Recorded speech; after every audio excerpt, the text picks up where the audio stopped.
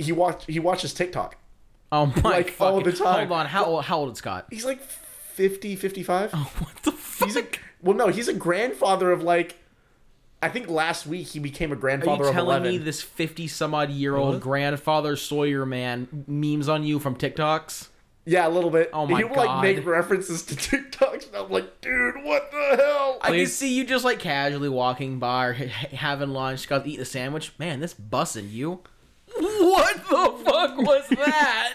Please tell me Oh, he no. doesn't Fortnite dance on you. No. So Pardon me, Phil. I have to floss. No, so it's more like whenever we send text messages to each other, they're like really short and just to the point. It's like, hey Phil, go do this, or like, hey Scott, where's this? No at? chaff. Just do this and that's it. Yeah, but like whenever we respond to each other, like he'll hit me with like the OK symbol, like the first finger and thumb like held together with the three fingers Yeah, sticking up, yeah. and I'll like respond with like the thumbs up, and like half of our conversations are that. Just emojis. Yeah, no, like I kid you not. I do have to ask. and he'll like occasionally hit me with lol. Okay, as this is gonna sound shitty, but I just have to ask: how long has it been since you've done actual work? Because I know like the FEMA grant is getting ready to come through. But so have you really just been sitting on your ass in the shop for 2 months doing basically fuck all? Not quite. We had a tornado blow through, and we were helping clear up with that. Which for that, my job was mostly just monitoring traffic and making sure a car wasn't gonna like come over a hill going 50 and a 30 and go face first into a fucking mulcher head. Yeah, because it's one of those country back roads where like the speed everyone limit goes is just fast as shit. the speed limit is guys. just a recommendation. Yes, Mitchell. Well, welcome to Lorecast Eternals. Oh god, yeah. Damn it, Mitchell, you pulled a sneaky on me. Welcome to Lorecast Eternals, everyone. Have you noticed if you're still here and wondering why we sound oh so more sexy? You sound silky smooth. Yeah. Oh, we're gonna lose 5 people off of that one. Gotta hit him with a.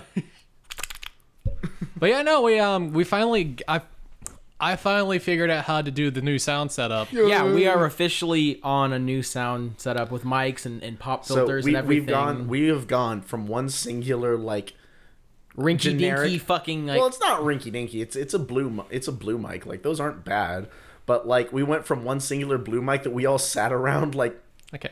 Indians doing drum and or Native Americans Cavemen around the practicing fire. drum. And we have now gone to 3 actually nice mics with a nice soundboard on a plastic fold-out table. on a really shitty. With a dick drawn There's a on dick it. drawing there. It's ejaculating. It's all a great time. There's a lot of yellow over there from Yeah, the drill fist, orange over Oh here yeah, from the because I like fire. spray painted the shit out of this. No. So Mitchell like straight up stole this from one of his old roommates because like they forgot it was there, and he was just like, "I'm gonna take this," and Just- nobody said no. Just.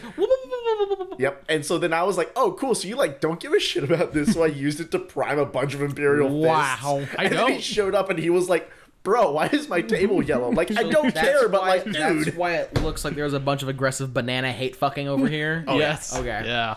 Real quick before we continue, I do want to say that, like I said, we are finally on our new sound system, and we have very front-facing mics, so to kind of help with noise cancellation and whatnot. And we're all getting used to it. So if for whatever reason we start sounding like this, which I'm assuming is going to sound very quiet, it's because we're not like facing our mic. And We're not kissing our We're pop still filters. yeah, We're we're still working on getting all the kinks worked out. Yeah, and so if for whatever reason we start sounding like this, it's because I have the pop filter in my fucking And this esophagus is right what now. it sounds like whenever I like, eat the mic.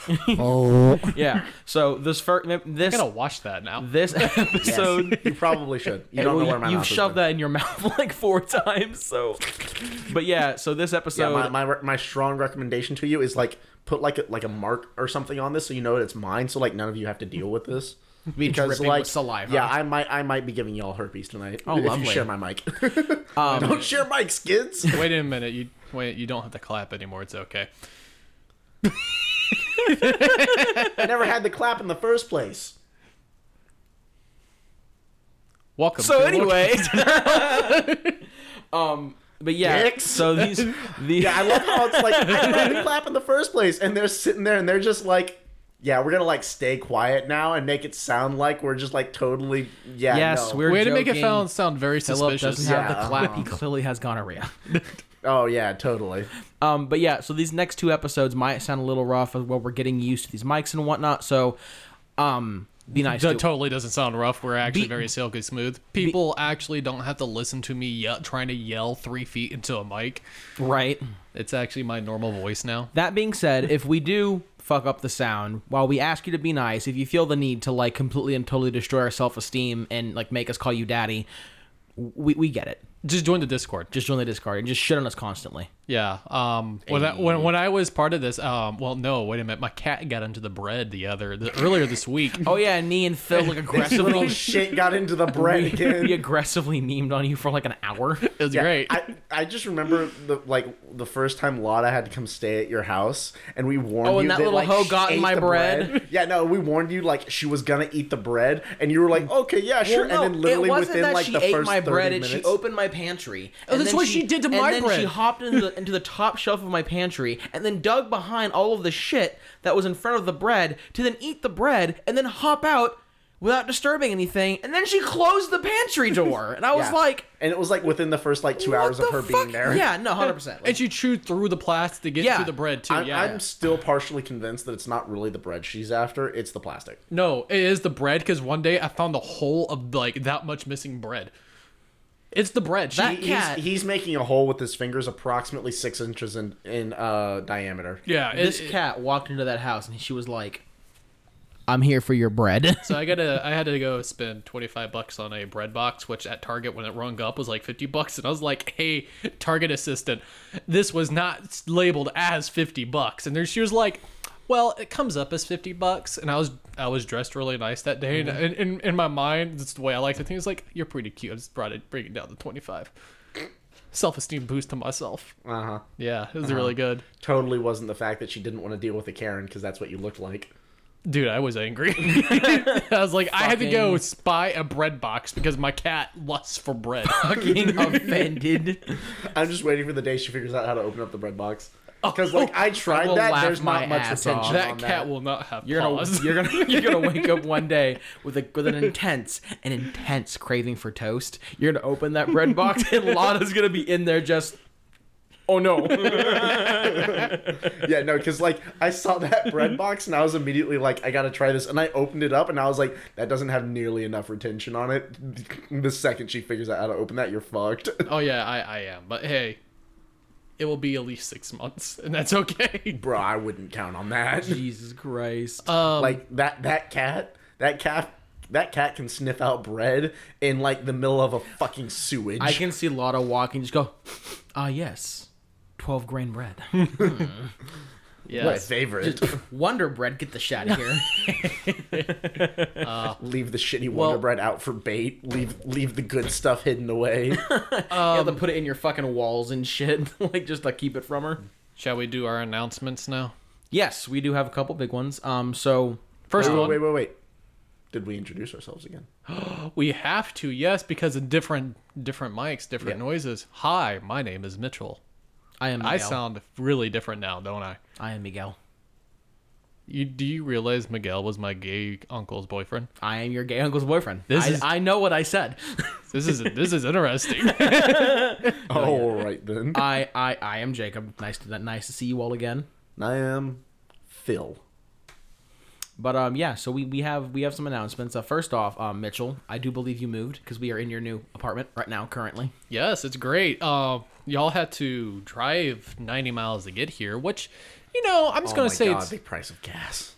yeah. I paid $20 and didn't even fill half a tank. Hey, buddy, I drove that distance back and forth every single day for 2 months. You make like significantly more guys. than I do. Let's not talk about Do that. not talk about gas. I don't want to fucking cry again today. Like it's miserable. Yeah, it's almost up to $4 a gallon like here. bruh. Yeah, I finally fill up once every 2 weeks now instead of once every 2 days, and it's wonderful. Yeah. No, I fill up when I'm not having to drive to Austin or Hutto or whatever every weekend. I usually only fill up about once every 2 weeks. Once a week, once every 2 weeks.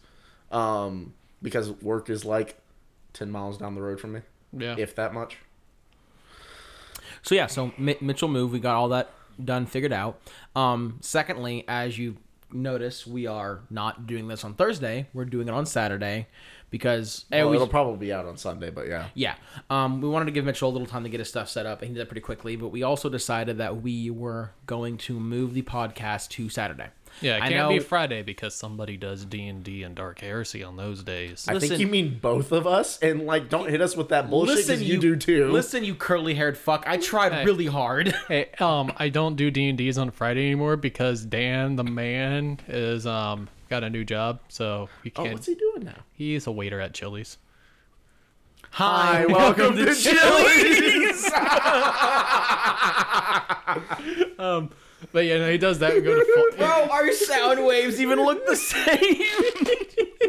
Yeah, he does that and goes to college full time. So Oh, fuck, okay. really? So What's he he- has, what's he he has a going in full for? schedule then. I don't know, but I'm his proctor for all of his tests.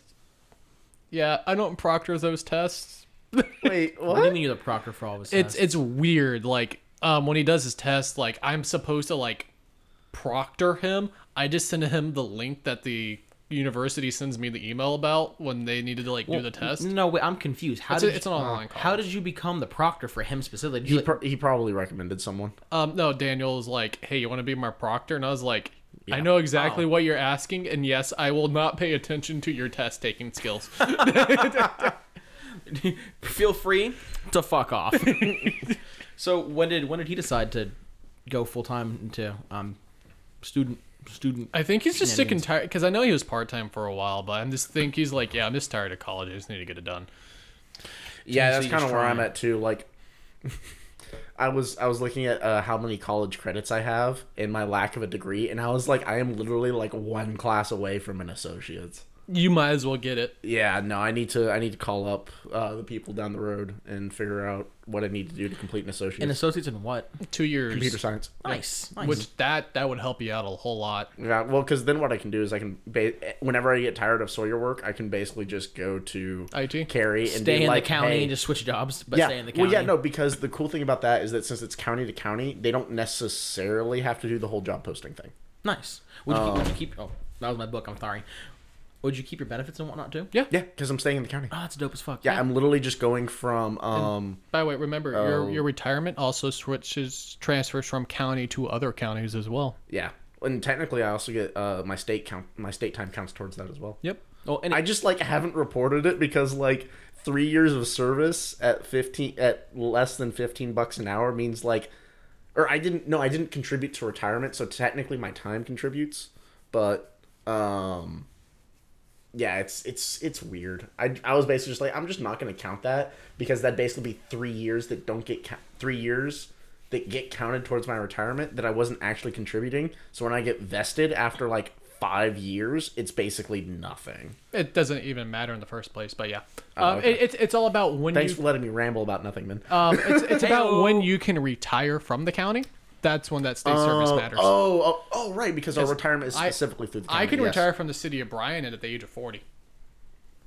Bro, that's pretty hot. that's pretty fucking Yeah, hot. it's great. Anywho, moving forward, so podcasts are going to be on Saturday now, and if Mm-hmm. I can get my D&D and Dark Heresy moved so Mitchell won't bitch at me about it, it might get moved to Fridays. I don't know. I think I like my Fridays open because I go to downtown and I go get drunk. you did Counteroffer. not give me shit on the phone to fucking say that right now. Well, hold up. you motherfucker. Hold up. No, Yes, no. I did. Counter. All right, podcaster, I'm beating this fucker with my book or that plate. Counter Son of a bitch. Counter offer.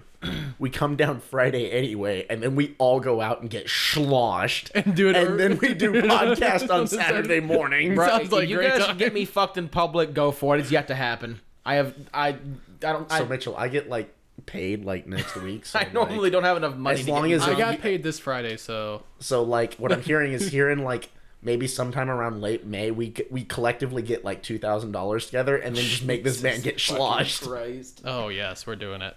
Excellent. My anus, it quivers. So yeah, We're gonna find that limit, big boy. podcast on Saturdays now. Next is the giveaway.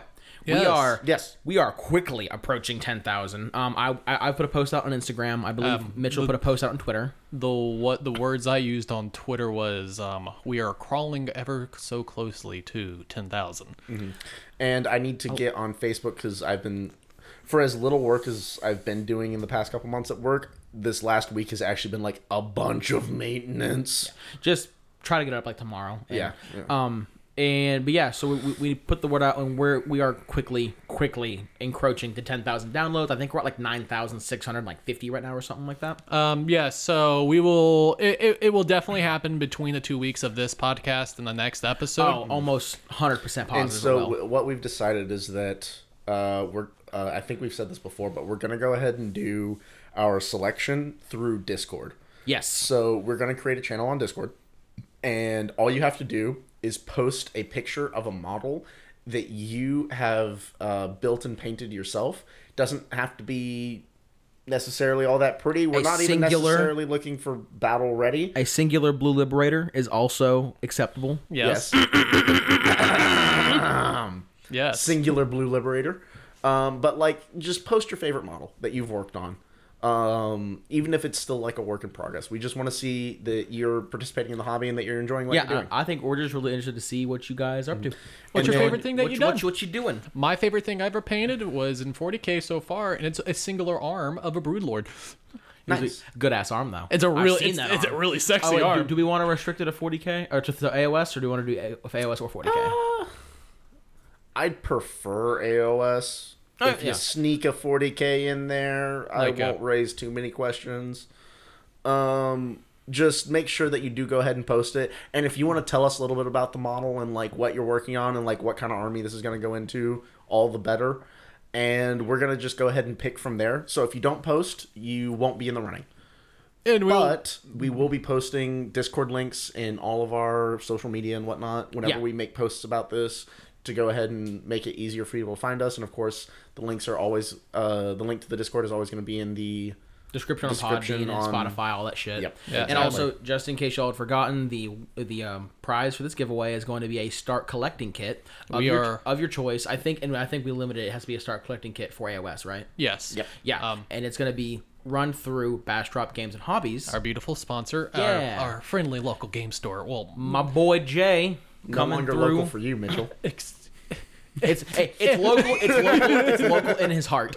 He still makes the hour and a half drive to go there. You see that? I got those flower tufts over there. They're not grass tufts. Excuse Flower you. tufts. I got the flower tufts. Yes, Thank I got very you to much. get those for me, and I bought your dinner.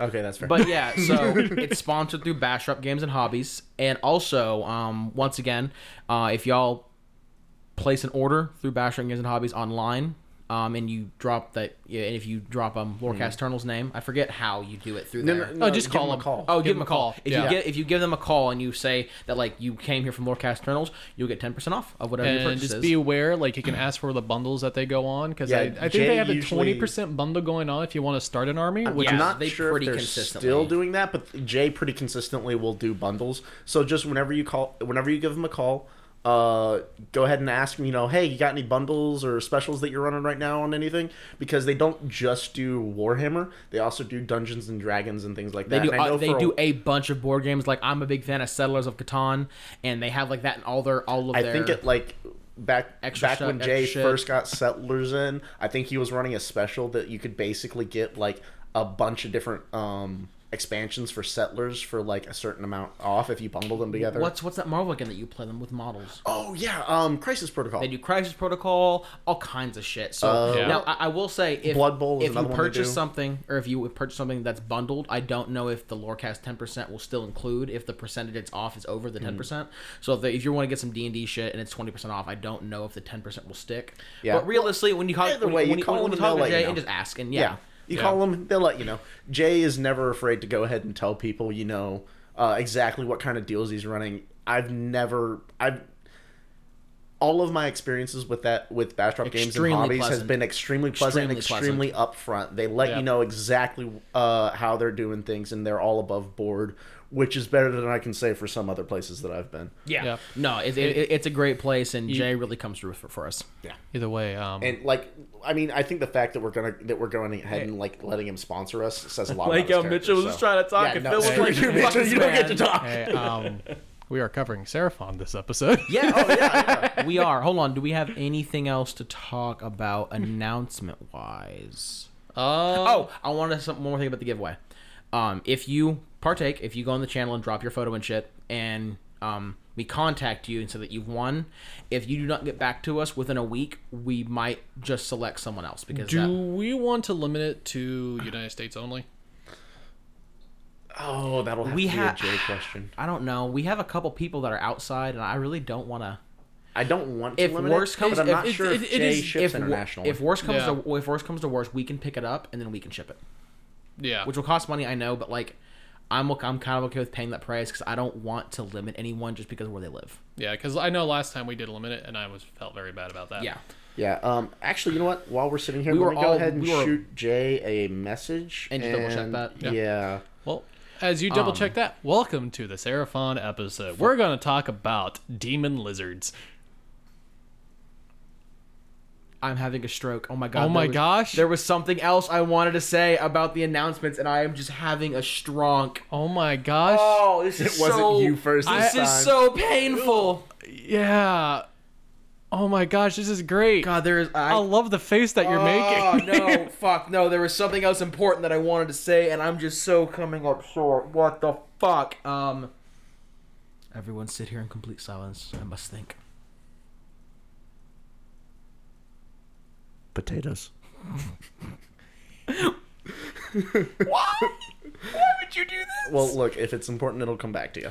Yeah, I think it just had something to do with something. Yeah. are, Something to do about nothing. We're 21 minutes into this now. We are Oh, doing God. Seraphon today. Yeah.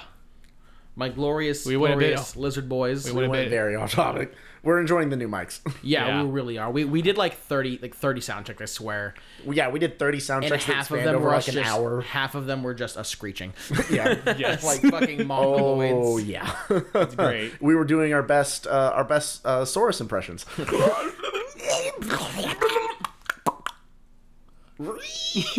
Why do Tic-tac-toe? why do I hear Jurassic Park in the distance? No. Oh, that is my favorite fucking meme. Okay, no. On topic. We're doing Seraphon. We can't do Flesh Eater. What are Corpse those again. memes? Jurassic Park. Look it up. Anywho, yes, Seraphon, Starborn, Coalesced, Slan, Croak, all that good shit. Yes. And episode done. That's it. Goodbye. And I actually have the codex. Frogman. So- I done. actually have the codex with me here to kind of help us facilitate giving a little more knowledge and whatnot. Seriously, let me ask you a So- question. I'm gonna fucking hate this question, aren't I? No. Maybe. No. You're not memeing. Who you're not are the memeing on me? Seraphon and where do they originate from? Just to get you started. Well, the Seraphon originate from my ass, and Actually, I believe you meant to say the old one's ass. yeah. So the Seraphon are the first children of the old one, and Old one or old ones? Old ones, the old Okay, ones. so it's a And- race. Yes, Cool. Which is actually funny. So really quick mini tangent. It's never like super specified, but in 40k, like the race that like made the Eldar and the orcs and all that shit in like the older lore, they're fucking Slan. Yeah, they they're actually look called just Slan. like Slan. I think they're called Slan too, right? Yeah, they're called Slan, but that was in like OG Rogue Trader, and Yeah. they very quickly changed that. All I'm saying is that the Seraphon made 40k, and like I will die on this hill. Anywho, so the origins of the Seraphon, like every race in AOS, dates back to the world it was, and we're gonna have to go into the world it was a little heavier in this one because like there's a lot of shit that happened in the world that was that really affects the Seraphon in AOS because the Seraphon are the only true survivors of the destruction of the world that was. other than just like straight up gods. other than the gods and Yeah. the gods and like demons in the Skaven. yeah. Well, no. Also, like your demigods, so such things as like Neferata, your Arcan. godlike beings. Yeah. Yes. They are the only race that still retain memories of the world it was that aren't demigods or godly in some way, shape, or form. Because I know you have some human souls that still have like kind of memories of the world that was, but it's really, I think it's some of the really it's really Stormcast- weird and kind of like it's like a reborn type thing. Where the Seraphon, like no, there are just straight like some Slan that have been alive since the world that was because all Well, Seraphon are immortal. Let's be honest. Lord Croak stated in that little battle tome you got right over there. Oh God, yeah. So yeah, He came with the. yeah, Potentially. Potentially, yeah. This book insinuates so. Well, you know what? I'll get into that. Okay. Yeah, let's go ahead and restart, but with the old, So yes, the old ones. The old ones. So when the old ones descended upon the world that was, fuck, I forget the name of the planet. It's currently called Malus. Yeah, but well, that's like the core of the planet. Yeah, But yeah, Malus, not Malus. When the old ones descended upon the world that was and began like terraforming it and shit and making it a paradise world for things to live, their first children were the lizard men. That's what their OG name is. They're just the lizard men. Very Aztec, South American. Yeah, like Central South American theme, war paints. They have the obsidian swords. Yeah, stuff like that. or like the wooden sword with the jagged stones on them, all that Blow good darts. shit. Yeah, 100%. They're very Aztec-esque themed. And so the old ones made them. I don't necessarily know if it was in their image, but the old ones made them. And they were and they were made in Lustria. That was where they were like first created, or where they first really made their homes and cities. Yeah, but the jungles of Lustria. They have kind of a curious thing, don't they, though? Because they don't, like, reproduce through, like, eggs or anything like that. They produce through like, breeding pools, right? Or spawning pools? Yeah, and yes, you were very correct, and I'll get to that in a second. I'm sorry. I thought that was the next thing to talk about. Because, like, the big question with, like, Space Marines is always, we're just trying to contribute. So, yeah, like, it's like the sorry. Motherfucker, what? So it's like the second and next thing. So, like, the lizard men that were made, when the old ones first like the first generation. They're literally called the first generation. The first generation. Oh, okay, cool. Yeah, and that's simple. I like that. And they were It's first convenient. born through spawning pools, and it's a little different in the world that was from when it is in AOS, because in the spawning pools it was very much like, oh yeah, like the genetic materials in here, and they kind of form like tadpoles or something like that, and then like depending on like how the spawning pools were like met or how they were cared for, what was put into them, it would shit out different types of lizard men. So it was basically like a massive genetic soup, and they would kind of just rise if out I from am it. remembering correctly, yes, but it's been a long time since I've looked like hardcore into like old Okay, like, cool. that lore. Yeah, I believe so, but it's very different AOS.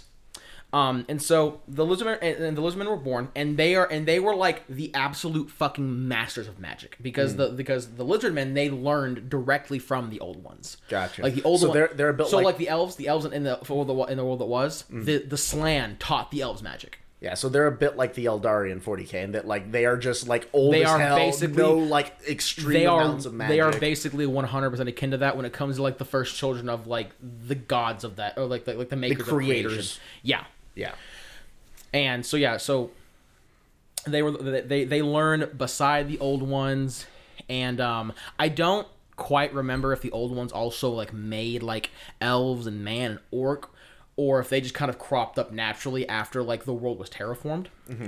At the moment, that doesn't matter. All we know is they created. Yes. Yeah, the point So is they for- made the Seraphon. So Yeah. the and world- everybody else came later. Well, they world- made the lizard men, but then the Skaven blew up the world. They went up into the sky. We'll get to that. Just don't even. It's a whole clusterfuck. So then demons happened.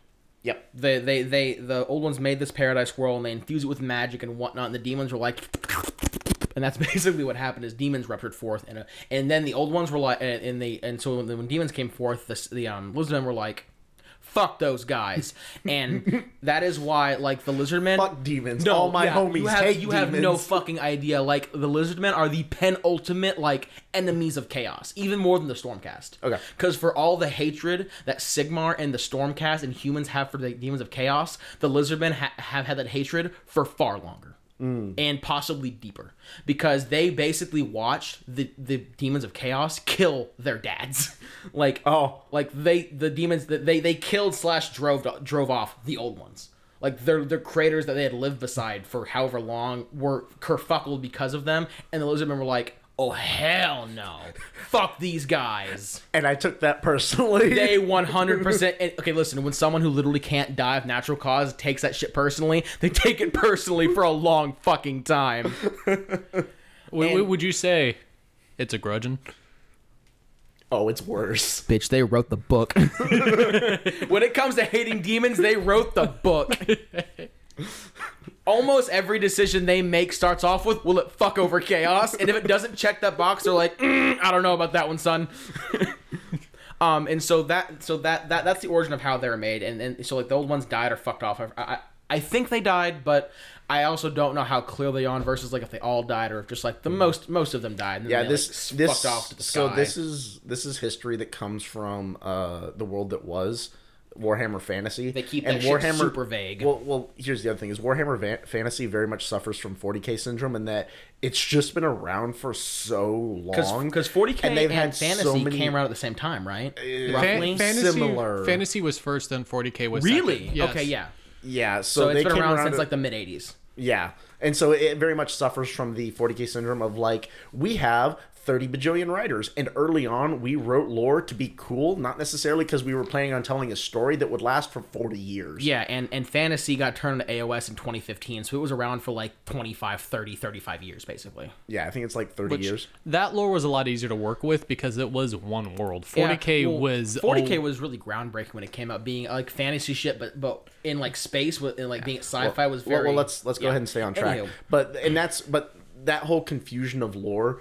Whereas in 40K, they're very much just like, okay, we're just going to like kind of broadly rewrite our history and make it all more streamlined. Warhammer Fantasy, they basically decided to just go ahead and end and reboot into AOS, which is why the lore going into AOS is a lot more detailed and a lot more specific. Because they start, like, realistically, like, AOS lore is going to be so fucking pristine compared to 40K because they started in 2015, and by that time GW had really gotten their head out of their ass when it came to like having very clear cut stories that don't really intersect with each other and don't fuck with like the continuity of the IP or the story they're trying to tell and things like that. Yeah, or if they do, they're very good about having that shit, carry over. Also, and then like hashtag Age of Reynolds. Yes, because Josh Reynolds. They have a couple of very talented writers. Me on and the team. homies all love Reynolds. Yeah. But it was also one of the things is like with the Age of Sigmar, the lore is constantly developing.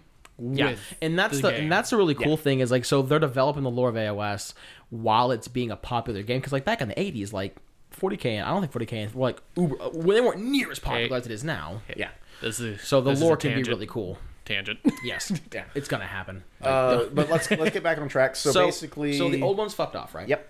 And the Lizardmen, they developed their like hardcore grudge hatred of demons, and so then like the other races came along, and you have like the elves, and the elves they lived relatively close to the Lizardmen, so the Lizardmen like taught them magic and shit, and they would basically they consistently fought off demons. Yeah, like that was kind of what they did, and then Skaven. So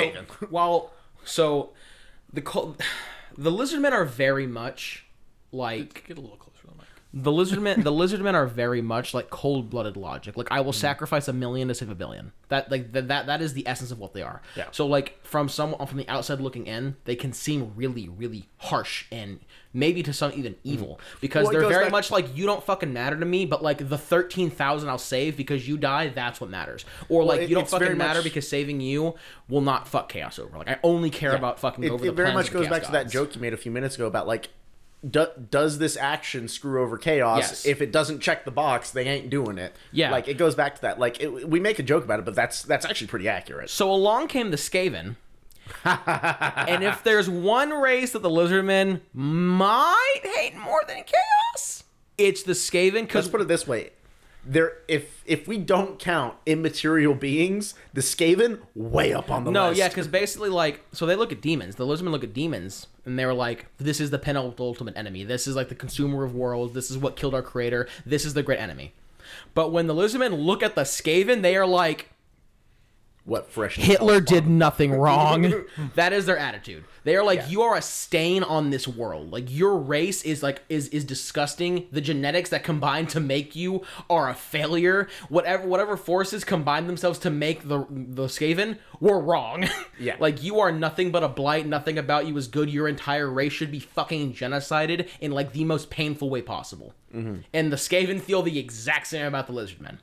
That's not surprising. Like, they fucking hate the Skaven, and it's almost like their hatred is a little more like vile and like venomous towards the Skaven, because the Skaven are like always there. Yeah. Like, whereas with the demons, they can kind of like beat the demons off and like get and win battles and things like that. But with the Skaven, they're just so prolific that it's like, oh, we killed like 1 million Skaven. Oh, look at that. They're back and twice as powerful. I just want to say that Marathi beats demons off. The Lizardmen they don't beat demons off. That's you know a what I sex joke. fucking mean. I'm gonna have sexual thoughts about that. Yeah, God. You could fight demons and then like not see them again for like 400 years. Yeah. The Skaven are everywhere, constantly. Yeah, and to a certain extent, it doesn't I have matter Skaven in my if walls, you probably. it doesn't matter Yes, if yes. you kill like a great general or a great leader of Skaven, because the way the Skaven hierarchy works is there's always someone to take their place. Yeah, like the Skaven are kind of like Hydra in that sense from like the Marvel films, like where You one basically falls, two can't more kill rise them. to take its place. Like unless you like basically like I because so the Skaven don't really exist in like the Materium and AOS, but back in the world that was, if you wanted to kill the Skaven, you had to destroy the world.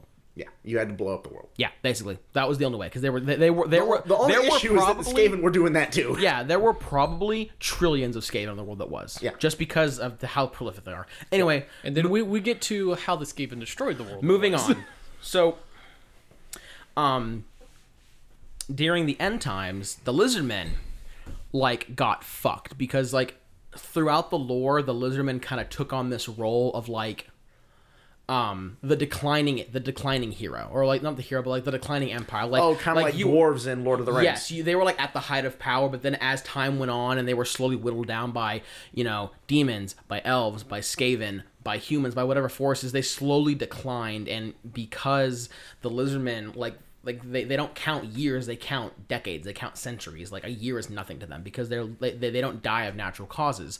So like it's almost like they have this weird like apathetic look on reality when it's like it doesn't matter what happens now, it matters what happens 50 years from now or 100 years from now or 1,000 years from now. That's what matters. So like they kind of enter this age of decline throughout the entirety of fantasy that culminated, thank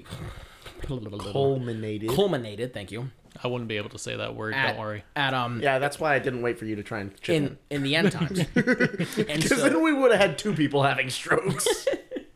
So and obviously we've bitched about the end times many a time in this podcast. And so we've talked about I'm it. not really going to go over what the end times was because more or less Skaven everyone blew knows. up the moon and dropped it on the planet. Yeah, so in the end times happened, And everybody died. So the end times was basically like every single Skaven that exists ruptured from the ground, and the majority of them were in Lustria, fucking over the Lizardmen. Yeah. So if you ever played Warhammer Vermintide, that's the end times. It's that times cancer in the jungle. Yeah. And so the ploy was that the Skaven were gonna. Oh, also quick side note: realistically, the Skaven and the Lizardmen are the two most technologically advanced races. I think that goes forward even in AOS. Like so, whereas the Skaven are technologically advanced because they have like miniguns and shit, the Lizardmen are more magically technologically capable, where it's like the way that I have heard it explained is that they are so technologically advanced. It is very much one of those situations that you just think it's magic because their temples are literally spaceships. yes, and we'll get to that in a second. But just so y'all know, it's the two most technologically advanced races like going to war with each other. So like shit gets rotted. So the end times come. Billions or trillions of Skaven are ripped from the ground, and their goal was basically to bring the moon Morceleb out of orbit and come crashing down on the planet because they were like, yes, Warpstone cheese. Yes, The moon Warpstone cheese. Morceleb. I think Morceleb actually was like basically made of pure Warpstone. I'm pretty sure, but they were like, yeah, we're gonna bring all this. I just remember it had something to do with the birth of the Great Horned Rat. Yeah, they're like, we're gonna bring down Morceleb and all this fucking Warpstone, and we're gonna do shenanigans with it, and we're gonna like birth our god. They didn't really think about the fact that crashing a moon of the planet would kill everyone. Yeah. So like that's exactly what they do, and the Lizardmen are like, oh fuck, and so the Slann, which we'll go over like what the Slann are in a second, or Basically priests. yeah, basically they're the leaders of the Lizardmen. But the Slann are like they're like the big magic boys. They were like, oh fuck, and they were like, they all basically went big brain moment to try to like stop the moon from happening, that from happening, and they failed. Yeah. A bunch of Slann died in the process. It was too much for their minds, and they just fucking died. Can we have a moment of silence for Mazamundi? Rip. Okay, moving on. My heart aches. I am a shell of a man. Well, that shell of man needs to get his ass up and I start will continuing the fucking chop podcast. you in the throat. But yeah, so basically they realized that they were fucked. Yeah. So they were like, fuck it, we're gonna eat. And that's when you learned that their temples were temple spaceships, because literally the end times happened, and the reason why the Lizardmen lived is because they all went into their temple cities, and the Slann launched those fuckers into space. Which is pretty cool. It's fucking Oh, amazing. yeah. What makes it so hilarious and kind of mind-boggling is like they just did it with magic. It wasn't like they were great big thrusters. Basically, the Slan were like, and just big brained their fucking cities into the stratosphere. Yep. Slan casts Yeet. It's Yeah. super effective. Yeah, basically. And so the moon crashed into Lustria, and it just on the impact, That's the name that we were trying to. it basically blew up half of the fucking planet. Ironically, it's not what destroyed the world, but like it didn't help. like the world would have been destroyed, but still there. Whereas chaos just like vaporized the entire fucking thing. Yeah. But yeah, so they pulled the fucking moon into Lustria, and any lizardman that wasn't in space at that point fucking died. Nakai, it's not dead. So what's funny is also like basically they were just like, yes, some died, some were lost, and that's all they say. So like when you hear me bitch about Nakai the Wanderer not dying, it's because he was just lost, air quotes. And that's kind of how they do it. I still think he's walking around Malice. I fucking hope so. So that happens, and then we move into early AOS. Not lore. yet. Nope. Oh, Nope. Oh. I think so. I'm just gonna call this the age before ages, because the lizardmen were just in space for like an indiscriminate amount of time. Just angry. They were really angry. Well, because I'm pretty sure all of them went into some form of like slumber, because like Croxigators and Saurus and shit, they will stay unmoving for centuries. So I'm pretty sure like basically everyone went into like some form of like magical lizard hypersleep. I don't think the Slans did. The Slan, I don't think they did either. The Slans just sat there getting more and more angry. Yes, But the Slans are sat there. effectively immortal, so like it doesn't really matter. Well, also, to them. the Slan themselves, they would basically sit contemplating for hundreds and hundreds and hundreds and hundreds and hundreds of years. So them staying awake for that long meant fucking nothing, because they were just like meditation time, and that's just what they did.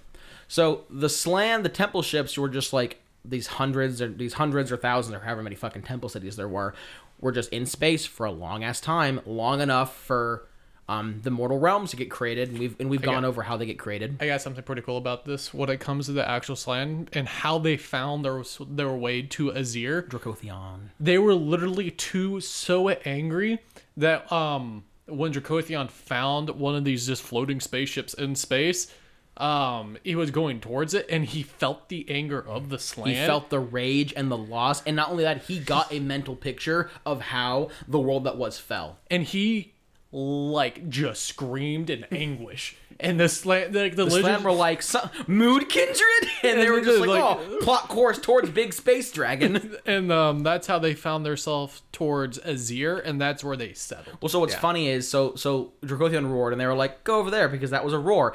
And Dracothion fucked off back to the mortal realms, crying silver tears for, like, what he had just witnessed, because he was like, oh my god, we've gone over this again. But once again, he was just like, oh my god, this is fucking miserable, and fucks off. And they were like, let's go follow that weird silver stars, which were just his fucking tears. Yep. And then they kind of just over into the mortal realms. And then Such a they sad settled story. into the skies of Azir. Yes. By which point, I think Sigmar was awake. Because Dracothion flees, and I think when he flees, he finds... Sigmar, I believe. Sigmar So on yeah, Malice. so that's technically the age before ages. So yeah, the Sigmar waking up and the Lizardmen getting to the mortal realms all happen at about the same time. Well, we say the same time. It's important to note that this could have been literally thousands of years. Because they don't... The Age of Myth does a very excellent job of telling you what happens, but not the time How- yeah. period. For all we know, and that is on purpose. Yeah, for all we know, Dracothion going back to the mortal realms could have taken him fucking 1,000 years. Yeah. We don't know, because like time means nothing to these godly beings. And so yeah, then the Lizardmen went to Azir and settled in the heavens. And I'm gonna let these two talk about something, because I have to pee really badly all of a sudden. So I'll be right back. Have fun. So, Oh, Mitchell, what you got for me? I'm trying to cover up my nipple. It's really about that at the moment. I feel exposed. Interesting. We suck at this, don't we? A little bit. When it comes to No, so the Seraphon then settle into the skies above Azir. yes, And basically as far as I'm aware, for the entire Age of Myth, they don't do very much. no, I think the next major thing they would do would be to assist Dracothion and entrapping Kragnos. Yes. Yeah, Because- that is yeah. the one big major thing of note that they do in the Age of Myth, isn't it? Yeah, because there was a whole entire thing about, Kragnos being angry, going around killing dragons, smashing eggs, and the Dracothian, like the Draconeth are like, we can't have this. So it took their eggs. Well, they went to the Slans to be like, hey, we need your help to just like not die. And for payment, the Draconith would gave the eggs to the Seraphon. Yep. And that's when you get the whole entire thing about the battle against Kragnos and Croak and the Kragnos being stuck into a mountain. And we covered this last episode, but Yeah. yeah. So Did we? Yeah, that was last episode. We talked about Kragnos. Last episode was Flesh Eater Quartz. I think we talked about it. It's Maybe all 2 because episodes it's all ago. It's all blurring together. One, It's I all am back, and two, we've talked about it recently. I think it was in the Dragons episode. yes, which was the episode before Flesh Eater That's Quartz. Yeah, we're That's just going right. over it again because We it are is all a- becoming one blur. It is a part of like, Time is nothing to us. time means nothing.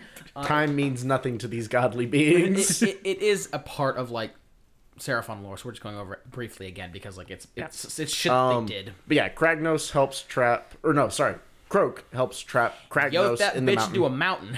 And then Not in order to yoked, protect, literally just like, aha, you activated my trap card. Flip.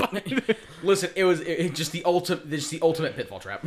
Yes. yeah. Oh god, what was the trap card that And Yu-Gi-Oh? fucking that Yugi always used? I think it was. I I think it was just called pitfall. No. I'm not thinking of it original. I'm thinking of oh shit, the one where they were all on motorbikes. Oh fuck, XD? man! I know DX? what you're talking No. about, but I can't think of it. But like the dude had it was like Junkyard Scarecrow, I think is what it was called, and he like always fucking played it, and everyone always fell for it. And even as a kid, when I was watching this, I was like, dude, why are these people this stupid? Like, it's his staple card. He's literally competed in tournaments, and like this is the only thing that he does is like he lays down a singular trap card, and it's just this trap. what it is.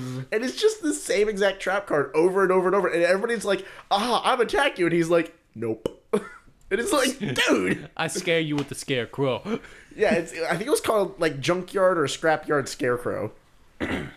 Anywho, Wow, that was a fucking tangent. that was some old memories. Yeah, seriously. Fuck, I was like 8 when that show was out or something like that.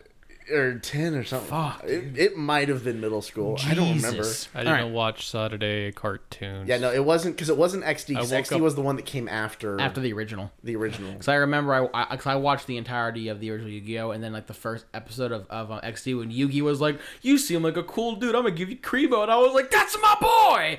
Yeah. Anyway, Anywho. that was a tangent. Back on target. Next Stay on podcast, target. Yu-Gi-Oh! Stay on lore. target. Now, use the force, Luke. Anywho, now that that's like the backstory to the Lizard Men who became the Seraphon. Well, hang on. Let's double check and make sure.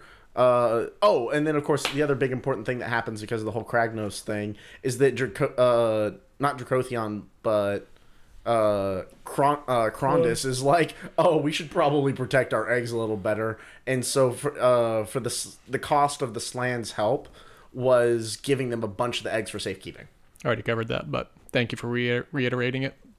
Oh, okay, sorry. Yes, no, you're absolutely right. My Didn't apologies. Krondys and Karazé like fuck off to the realms of heaven with the Seraphon for a while before they came back down? Krondys did. I think Karazé. Went to Gru, right? He went to Gru. Gur. Yeah, I think he went to Gur. But like the vast majority of the Dracoliths went off to Azir with the Slan, and they were like, "We're the just gonna." surviving ones. Yeah, the surviving ones basically fucked off, and they were like, "Yeah, we're just gonna like go hide now to repopulate our numbers." The very few who survived. So, that was the backstory of the Lizard Men and the world that was. And I remember we were talking about this earlier. Did they actually do very much in the Age of Chaos? Because in the Age of Myth, that was like the one big thing they did. Before we start talking about that, let's go over like what the fuck they are and like slanted shit, so they know what we're talking about going forward. But then we'll get to that.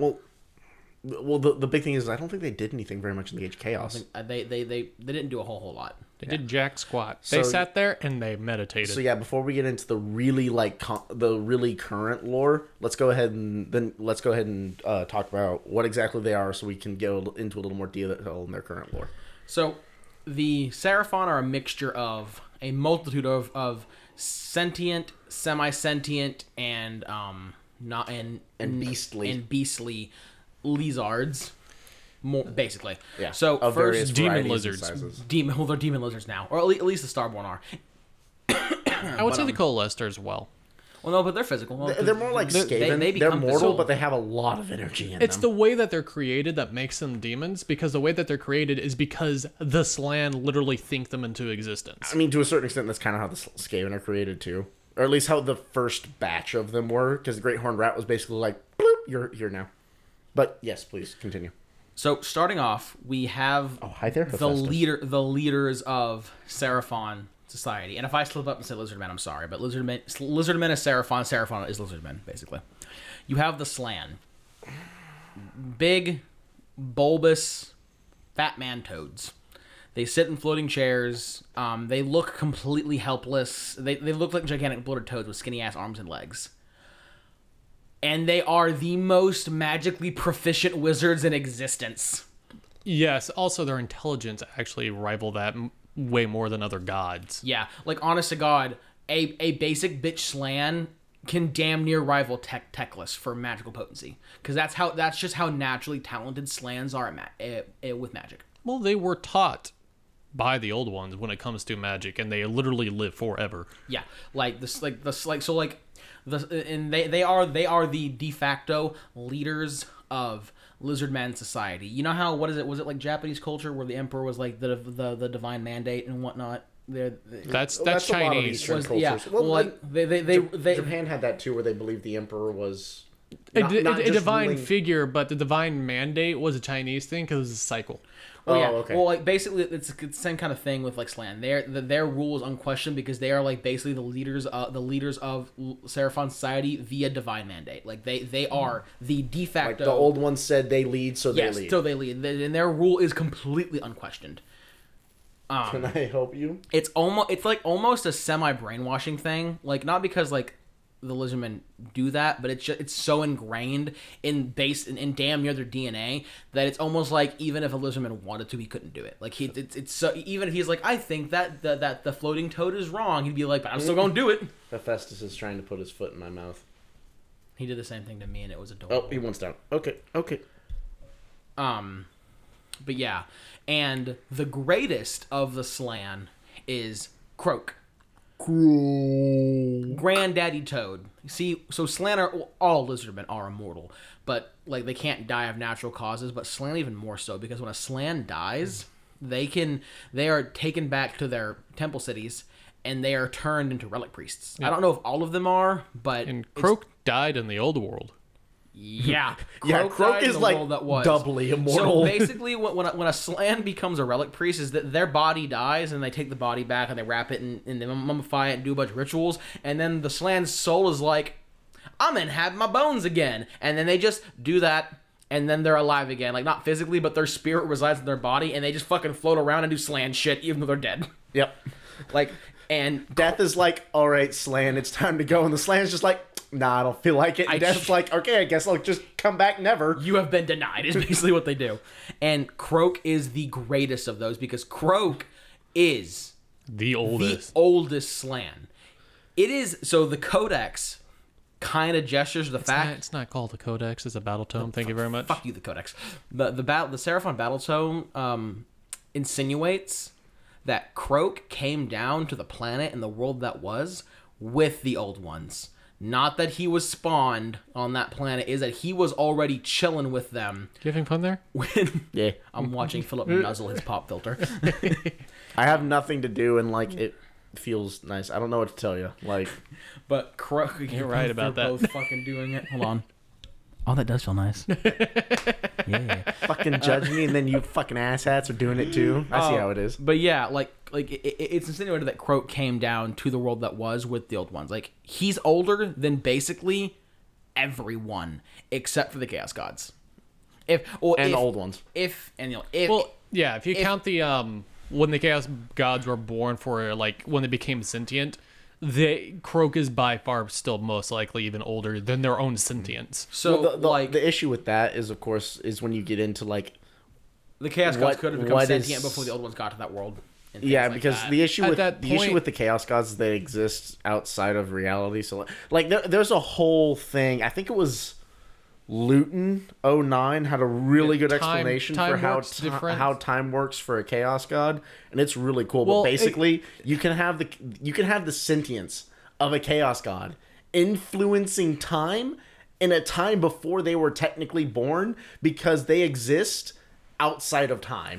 And it's really weird, and I highly suggest you go look at it because it explains why why Tzeentch can be like, oh yes, I know the future, and then 3 minutes later be like, yeah, I have no fucking idea what's going on. You say that, but at the same time, like, we were bringing this up where, like, we figured out the Chaos Realms are not actually, like, they're just normal realms. The realm of Nurgle used to be a realm, which we theorize at the moment, because this is from the book of the Plague Gardens from the Yeah. Hollow Yeah, Knights. some of the like the Great Worms and shit. Yeah, the Great- came from that realm. Yeah, the Great Worms and Gur Yeah, are from that realm. We were theorizing that possibly there may have been many minor realms that were formed out of conjoinments of lores of magic. But one thing to note is that like the realm of chaos is to a certain extent like a collection of small minor realms. Well, Because then you also have like Nurgle's realm and Korn's realm. I'm sorry, and I'm shit still like that. stuck on Dude. Tzeentch being constantly outplayed by future Tzeentch. Yeah. That's still fucking with me when Tzeentch is like, I know the future. What the fuck with this? What is this? And then like future Tzeentch is just like Skeletor laughing as he memes on himself. That's Yeah. a very Tzeentch thing to That's do. a very Tzeentch I'm thing sorry, to I'm do. still stuck on that. That's fucking amazing. But the way, because let's be honest, the way Chaos is written and when it's lore is it's meant to be difficult to understand. It's meant to be confusing. That's the Yeah. whole point. Yeah, but like you have the different realms because the realm of Nurgle used to be a normal realm. And then Nurgle stuck his big fat ass in there and took a massive Yeah. shit. Then made- and it fucking Fecund. all I'm saying. Very fecund. His fecundity. All I'm so saying is that if you have Total War Warhammer 3 and you play Nurgle and you recruit a Great Unclean one of their moves is to shit Nurglings on someone and then they die. So like Nurgle taking a fat shit on a realm and it just fucking dying. Yeah, that's pretty accurate. It's pretty fucking accurate. Oh god. I'm sorry, Mitch. I cut you off. I apologize. Nurgle You know, I lost my- pops a squat, lost- shits out Kugath. The point I was trying to make is the way that time works with the Chaos Gods and AOS. It's weird. I don't think it works the same as in 40K when it comes to like they existed through the entirety of time.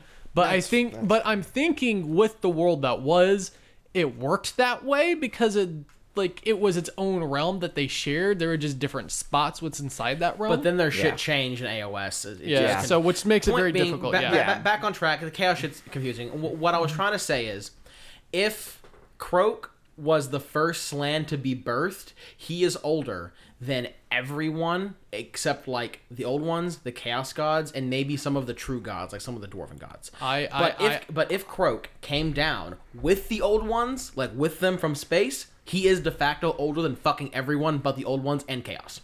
Like Sigmar, older. Dwarven gods, older. All the elves, older. It doesn't fucking matter. I would like to also bring up, aren't the Chaos Gods the manifestation of those emotions? With there being no emotions there, I don't think the Chaos Gods would have actually fully existed Yeah, yet. but then we have to go into the fact that, like, obviously, since space exists, are there other planets that have sentient beings that would feed the Chaos Gods and say, Yeah, since let's they live just in not all- go into that. Let's just not That's go a whole into that. fucking, like, iceberg thing that's, like, this is not the episode for that. Yeah, no. Croak is old as fuck! I will. That is the point that is being made. I will state that he's older than the Chaos Gods. I honest to God kind of agree with you, but like I said, that's a whole deep dive episode. Yeah. Yeah. Conspiracy theory episode 2. Yes. That was one. But yeah, Probably start writing these down. So yeah, Croak, Croak is so powerful because like, so Slan's basically like the Slan, they crackle with celestial energy of Azir. Croak is so magically potent and so celestial and has so much celestial magic and divinity of him. The weakest of the demons look at him and promptly fucking die. We're talking like they're basic bitch. So like. So like your blood Nurgling- letters and your demon. I don't know about that. I'm thinking more like Furies and shit like that.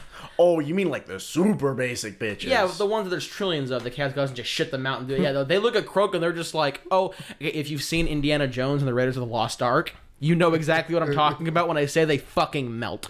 Yeah. That's how I envision the demons dying. And that's just by looking at him. The demons open the Ark of the Covenant. Croak It's sitting just Croak inside. sitting there. Shalom. It's Croak with a fresh pair of Tim's on, just fucking... No. They just crack the lid. Croak. Who dares disturb my slumber? Croak, the dog doing melts. What that dog doing? Anyway, so like, yeah, that's Croak. He is hellaciously powerful. But a dog.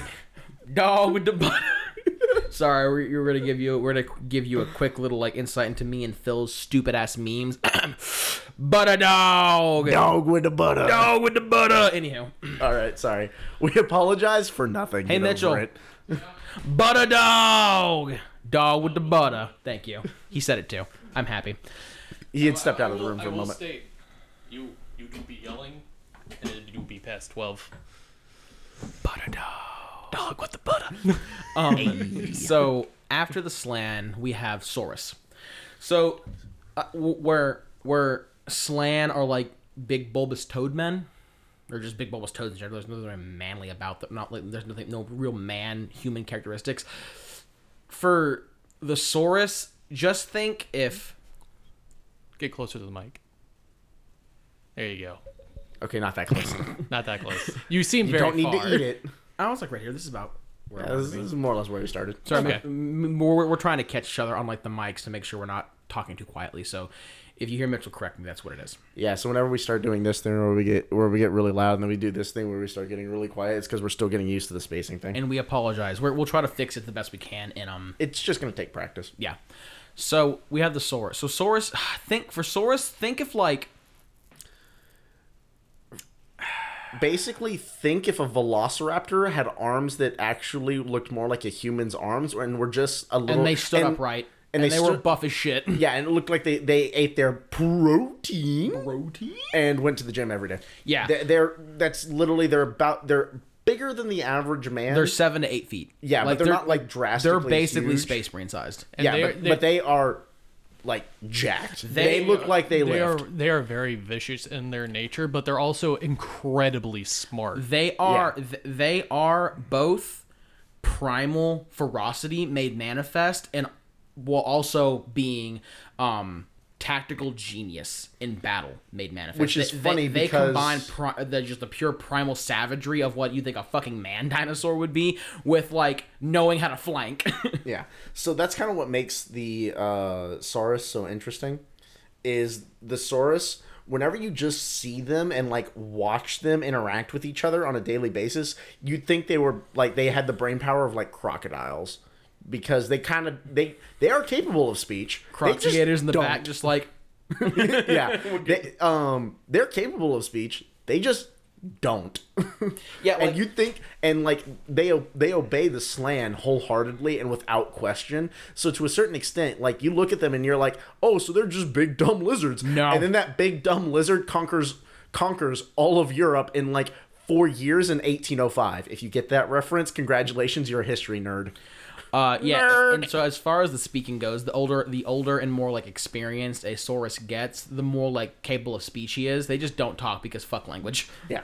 If two like elite Saurus have very rarely they'll have a disagreement, but if they do have a disagreement over like what to do, there is no debating. It is basically like actions speak louder than words. So me and you ritualize combat. Whoever wins, we do what you want.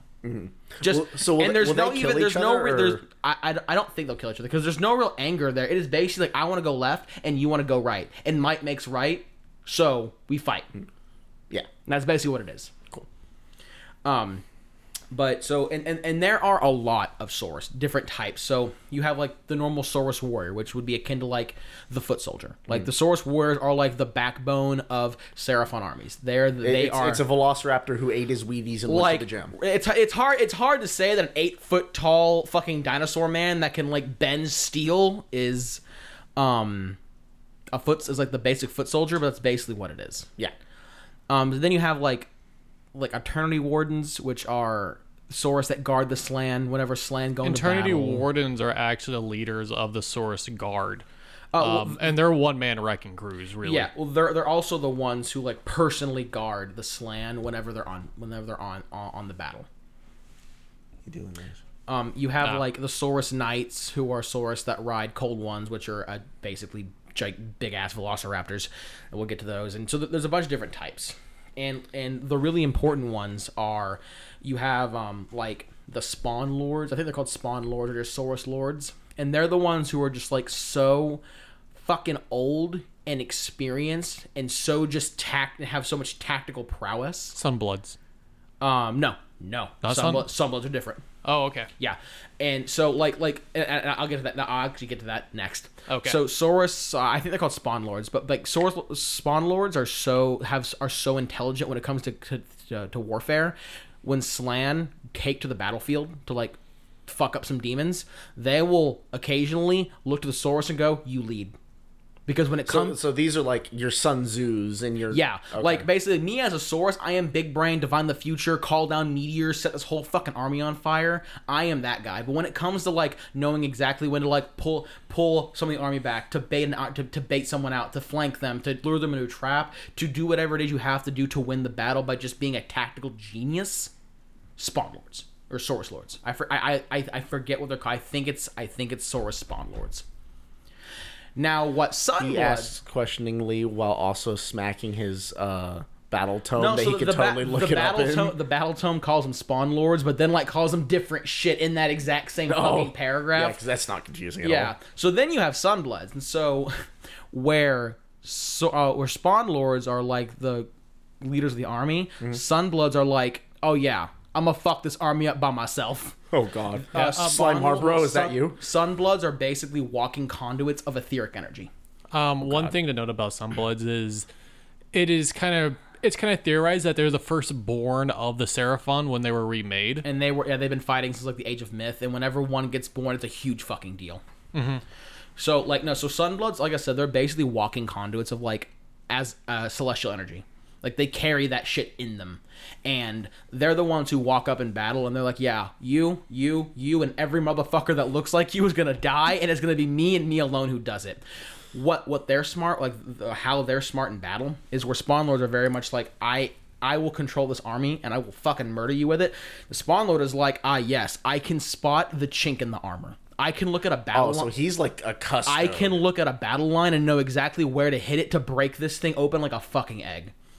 He's the one on the front lines who knows how to break down the enemy front lines. So he's like a champion of the army. He's a bit like a Custodes from 40K taking the field. Kind of, yeah. Like it's like that meme that M. Watt put on All I'm surrounded by is fear and dead men. Yeah, and it was that redrawing of the scene from Darth Vader. And he's like, the only thing that surrounds me is fear and dead men.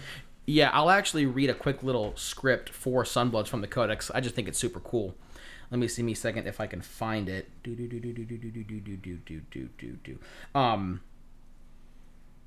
Though they typically leave the Old Bloods, being like the Saurus Lords, like those old ones. Though they typically leave the Old Bloods to consider matters of greater strategy, Sunbloods are adept at determining weaknesses in enemy battle line. At the crucial juncture of a battle, as the crucial juncture of a battle arrives, the scarred Surian will let loose a blood-chilling roar. His kin will respond in kind by instinct, falling upon the chosen enemy and tearing them to bloody tatters. So he basically like, Philip, you're the weak link. He looks at you and goes, hello, all of the Saurus around me. This white pasty bitch right here, he's the one we will fucking kill, and when he dies, he's the one who will shatter the enemy battle line. Cool. And then that's exactly what they do. And then you get fucking massacred. Excellent.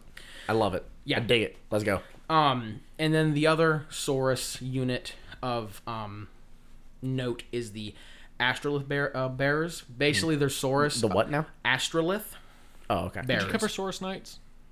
Yeah, they're Saurus Knights are the ones that ride. I said that they ride cold ones in the battle, Yes. which are big ass Velociraptors. Yeah. Actually, I don't think you did say that. I said it for I gave it a quick side note because when I was gonna cover cold ones, I was gonna cover like who rides them and shit like that. Gotcha. Is this your last one? Because I want to talk about their actual big, like, living siege monsters real quick. Yes. Okay. So the Astrolith bearers, they're kind of akin to standard bearers in 40K for Space Marines. They may not be like the best fighters, but Whereas standard bears are like just my presence inspires the Space Marines to great acts of morale. The Astrolith bears are basically like just my mere presence lets me call down reinforcements from the heavens. Oh god. Like the Astrolith bearers, like their standards, they're basically artifacts from the old ones, so they're still extremely precious, and like they will 115% die if they can't kill the one coming towards them. They will die. They have to be dead for that thing to touch the ground. Okay. But they're the ones who let reinforcements get called in from the sky, which we'll talk about once I get done going through units, when we talk about the difference between the Starborn and the Coalesce and the constellations and all that shit. Yeah. I wanted to make a big note about the actual like big siege monsters. So like your Bastiladons, Stegodons, Dreadsaurians, Carnosaurs, Yes. Cold Ones, Troglodons. What you would note about when you like actually look at all of them, there's always like an unmounted version and a mounted version. When it comes to all these, they're all still very strong on their own. They're very vicious, and I wouldn't state that their like intelligence is as great as what your normal Saurus would be, but the relationship between these like living siege engines to what the Saurus, like your typical the riders are, it is fierceness guided by intelligence, and that what makes them more scary just on the battlefield, because they can go do what they need to get done on the battlefield just by themselves, but it's more efficient once they have a rider on top of it. Yeah, like for instance, the Carnosaur is basically like to take a Velociraptor and a T-Rex and make them fuck, and you get a Carnosaur. So a T-Rex with big ass legs that can that has mad yumps. Only like the strongest and most willfully strong Saurus can tame Carnosaurs and ride them, but like getting attacked by a Velociraptor T-Rex sucks, but getting attacked by a Velociraptor T-Rex with a fucking dinosaur man on top of it saying, yes, kill him, is a little more terrifying. Yes. Because Mitchell's 100% right. It is pure primal fury being directed by a hyper-intelligent reptile. Yes, and it just makes that much for like the Wombo combo. Oh, it's fucking terrifying. And we'll go over, I'm going to go over all of like the sentient Seraphon, and then we'll talk about their plethora of beasts. And so those are three like Saurus I'm gonna talk about, but there's still other Saurus guards, Saurus knights. Then there's the warriors. There's a bunch of different versions. I do want to say something about the Saurus guard in particular when it comes to the Slan. Is that the Saurus guard?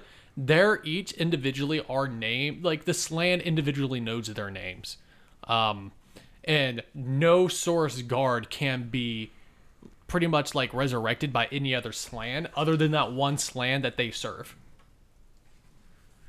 So, and it's it's like the Saurus, like the head Saurus guard is the big guy. Yeah, the Eternity Warden that commands the guard is basically a one-man wrecking crew that will fuck your shit up aggressively. But they do not leave the Slan. Nope. If they leave the Slan, everybody must be running. Shit's gotten superbly fucked. Yeah. So after the Saurus, which once again are very much they very much take the role of like the frontline fight of the big beefy boys, you have Skinks, which are like the sneaky smart reptiles. They're the tools of the Seraphon. Yes, whereas Saurus are very much like Velociraptors and Velociraptor man combo. The Skinks are like chameleons that are bigger and they can walk upright. Chameleons with more fingers. Yeah, basically. And yeah, no, the Skinks very much, they take a very interesting role in Seraphon society. When you lack a Slan, it's the Skinks that are the thinkers. They are like the super hyper intelligent ones that do a bunch of swiggity shit. There actually are a version of Skinks that like ride in the Palicans or the Palicans that the Slan ride in, because the Slan have these big ass floating chairs. The Starseers? Yeah, there's something really special about the Starseers, because it's noted that the Saurus will act, like they follow the orders. They straight up just follow the orders and they know what to do. But it's the Starseers that actually know what the Slan wants. That's how well connected they are with the Slan. Yeah, and the Skinks are also the other type of Seraphon that can cast magic. And that's why they can be treated with extreme reverence, and they can even, to a certain extent, damn near be elevated to the position of a Slan. And the ones that ride in the Palicans or Palicans, which one is it? Palanquin. Palanquin. Yeah, it's a chariot without wheels, not a bird that eats fish. Yeah. The ones that ride in the Palanquins are called Star Seers, I think you said, right? Yeah, this is the one I was talking and those about. those are like supreme skinks. Yeah. They are pretty much, if you look at the hierarchy, they are just right below them because you're gonna have two like right hand people. It's gonna be the Star Seer and then like Asor's Old Blood or something like that. Yeah. Yeah. And so The Spawn Lord. you have skink priests, star priests, and oracles, which are basically like pick your flavor of mage. They're different versions of skinks that can cast magic, and they have different abilities. Like on tabletop, like skink priest, oracles, and star priests are going to be able to cast different types of magic, and whatnot. But they're all mages. I have a quick question for you. Yeah. I know that there's still a way to be. It's like you can have a thematic army without a slan because the slan, like a lot of times the armies go off to go do something. Do you know the distance, how far an army can get away from a slan? Because I know with Coalesced it might be different than that. I think that's Starborn. only Coalesced. Okay. Because I know for Starborn, the slan is the link that the Seraphon used to stay physical. If they're Starborn, I think it's the Coalesce, because the Coalesce are the only ones that have true permanence, which means they're the only ones who can that don't have to be summoned to exist in reality or to exist in physical form. And if it sounds suspiciously like we're talking about demons when we're talking about some of the lizard men or the Seraphon and the slans and whatnot, it's because to a certain extent there is a kind of Seraphon that basically is a demon. Yeah, in the sense that they don't have a physical body, they have to be summoned. They got thought into existence, basically. Yeah, well, that's all of them. Really. All of them. Yeah, but we will cover that in more detail whenever we get to that section. Right now, we're more covering just who they are and what they do. The units in one, and actually, that was what I was going to do next, is cover how they were born, the difference between Starborn and Coalesced, and the constellations. So skinks can also take up roles as warriors. I think they're just called skinks, but they have sword and blow darts and shit, and they can yeet rocks at people. And you have chameleon skinks, which are exactly what they sound. Just think of chameleon that wants to stab you with a spear or shoot you with a blow dart. So a sneaky boy. Sneaky boy, yeah. But what's really cool is skinks have a very interesting relationship with the next Lizard Men called, and they're my personal favorite, the Croxigator. Ha! If a man loves a woman, if a man loves a saltwater crocodile, you get Croxigators. They are 9 to 10 feet tall crocodile men that can literally look at a California oak or a California redwood that's been alive for 100 years and go, I'm gonna rip that bitch out of the ground, and then proceed to do it with very little resistance. They are fucking massive. They are inhumanly strong, and completely stupid. I don't think they're stupid. I think it's just how they're bred. They're just very, very. They're just slow, guys. No, yeah, they're not dumb. They're just slow. Croxigators were basically bred for manual labor. Because they're basically controlled by skinks. Skinks are the ones that direct them, which is why even on tabletop, skinks and Croxigators have a very unique relationship. If there's a certain type of skink unit that's within 6 inches of a Croxigator, that Croxigator just bitch slaps more people. But you have Nakai the Wanderer, which is from the old world, but they haven't really changed Croxigators that much. He's a very intelligent Croxigator. He's just they're just naturally, ironically, they're very quiet unless they're about to murder you, and then they roar very loudly, and then you die. Oh, wow. Almost like a crocodile. Yeah. But yeah, no, Croxigators, they're and like I said, they're fucking massive. They are 100% down to eat you. And they have these anytime. They have these massive fucking war clubs. They're just big. They're just big. An amazing unit. And they're fucking spooky. I fucking love them. But they their role in society, at least I'm pretty sure the Coalesce, because Seraphon society is weird now since they all live in fucking space. So I have a question. Is they were they were the menial labor, because they can lift a 3-ton slab of granite and be yes, I'm now going to lift up this other 3-ton slab of granite with my other hand, and then just happily trot down the street making hungry crocodile noises. So I have a question. Yeah. Do the Croxigators wear Crocs? Get out of my house. That wasn't rhetorical. I want an answer, Jacob. Do they wear Crocs? The Croxigators are born with Crocs. Ay. Get out of my house. Every time I think of croc gators, I can just think of like that fucking prehistoric meme that's like, I like something yada yada alligator. I drive a Chevrolet movie theater. I forget it's like from 2011, and it's just a picture of a fucking alligator just like I walking. drive a Chevrolet movie theater. Yeah. Yeah, I know what you're talking it's about. ancient. Oh, that's Yeah. Big Daddy Smalls. yeah, Yeah. ancient fucking meme. No. Okay, Whenever we talk about low key, Crocs can we skaters- please put a link to that video in the description? It's amazing. Whenever we talk about Croc skaters, all I can think of is that Okoi video. When he does the doom stack of 20 Croc skaters yeah, right. in Total War 2. And it's just like... Beyblade. Yeah, that's what I was Beyblade. thinking. Beyblade and the Crocs. And then like, whenever they scream, he has like a mod that he puts in where they just go... Instead of screaming, they just go... Oh. It's oh. And then he like plays a match with it, with that mod in, where instead of roaring, they make that noise. And it's just... You'll have 20 and it'll be like and it's just like what the fuck is going on? Oh, it's bad. That's to be a really great clip. It's just me going so Oh man. Okay. me. We're getting to the part of the night where we're getting loopy. so It's that past 12 o'clock. We get to talk about the people we murdered. bodies in It's my pat- closet. It's past 12 o'clock. I need to be fucking bed. Like, I'm usually in bed by 10. Like, we going late tonight. Legitimately 2 weeks ago we stayed till 6 o'clock watching the entirety of Jack Reacher. I know you have it in you. I don't know what you're talking about.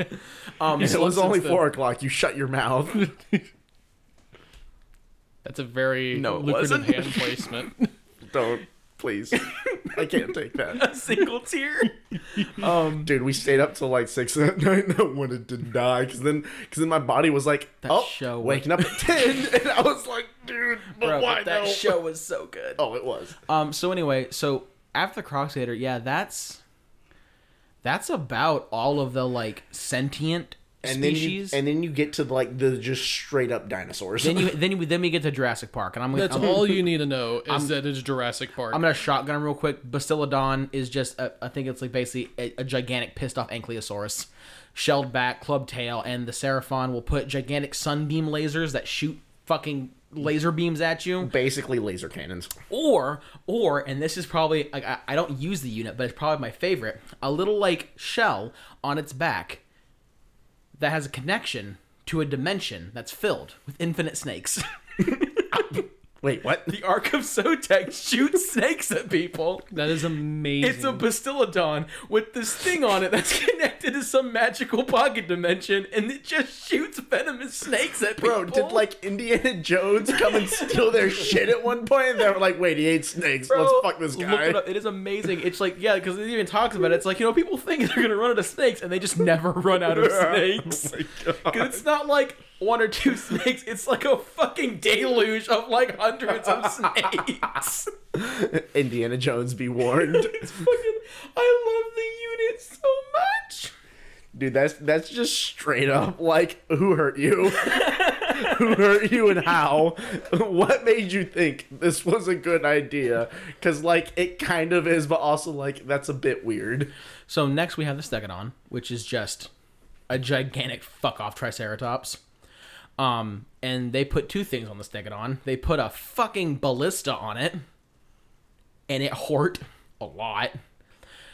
Or they put Engine of the Gods, which is basically like, we're gonna put a crystal on this that fucks with reality. Oh, I love Engine of the Gods so much. It can hurt itself, it can debuff itself, it can buff its units, it can heal its units, it can glass a planet, Covenant from Halo style, with sun lasers. Because like the Engine of the Gods on the tabletop is like, roll a d20 and see what happens. Which is fucking amazing. We're going on a trip. No, yeah. But and the cool thing about the Stegodons and the Bastiladons is Stegodons and Bastiladons are just have skinks everywhere. Like skinks ride the shit out of all of them. So even when you're getting fucked up with a dinosaur or the shit on top of the dinosaur, you have skinks that are going like blow darting the shit out of you, or if you get too close, stabbing you. Wow. It's pretty fucking neat. Wow. After that, we have the Carnosaur, which we talked about, which is the Velociraptor T-Rex that the Saurus will ride, and they will make you Honestly, regret being alive. rather than that, I'd say it's more akin to the what was the dinosaur in Jurassic World, the first one, the big one that like they put raptor DNA in it. Yeah, that's basically what it is. But it's What is that thing it's called? Smaller. It's not Indominus it's, Rex. That's right. I was about to say it's not the Verizon because But- they make that joke about like brought to you by Verizon. But if you look at it, it has that big ass Velociraptor claw, and it like jumps and like will fucking do that shit like a Velociraptor would. That's why. Yeah, I call no, it. like 100%. This thing does look kind of like the Indominus Rex, and like It's there's just- a potential it's just lawsuit smaller. somewhere in there. Right. Well, to be fair, it came first. Like I said, there's a potential lawsuit somewhere in there. So after So I can't find the name, but there is a skink out there that absolutely obliterated a Cornite like host with just 100 Engine of the Gods. Oh yeah, I remember hearing about this story. I Yeah, can't remember it was- like any of the it details, was- but I just remember that like they were basically like Corn was coming to them, and they were basically like, was we like, just have shoot 100 this engines bitch of with God, let's just lasers. fuck this guy up. shoot this bitch with laser beams. Pew pew. I think real quick tangent. I think my favorite skink shenanigan was during the end times in the world that was, where the Skaven were like fucking up this temple city, and like all the slam were like passed the fuck out from trying to stop the Skaven from pulling the moon down, and so this was like a really revered skink who was in one of the Palanquins, so he was one of those big brain skinks, and he was like, get the slan and get the fuck out of the city. And so like the Saurus were like, yes sir, and the skinks were like, but why? And he was like, don't fucking ask questions, just do it. So they pull everyone out. A couple of the slan actually end up getting eaten by the Skaven because the skinks were like, we got to get all the shit, and then they took too long. But besides that, everyone gets pulled out, and the big brain skink is sitting there like doing some magic shit, and they were like, what are you doing? And he was like letting the Skaven in the city. Why? Because I'm about to blow this bitch up with a meteor, and pulls a meteor from fucking outer space onto the city. It was like, that's gonna do it. That meteor is much larger than I intended it to be. We should start running. And it fucking like blew the fuck up and took like a sixth of the continent out. It was like, just fucking. Dinosaurs 2.0. Yeah, no, it killed like millions of Skaven. Like, yeah, no, it was fucking hilarious. Yeah. Because they were like, we can't fight this. And then he just like, let them come. Meteors. Death from above. No, yeah, it's my favorite skink story. But yeah, so next, probably one of my favorite dinosaurs is the Troglodon.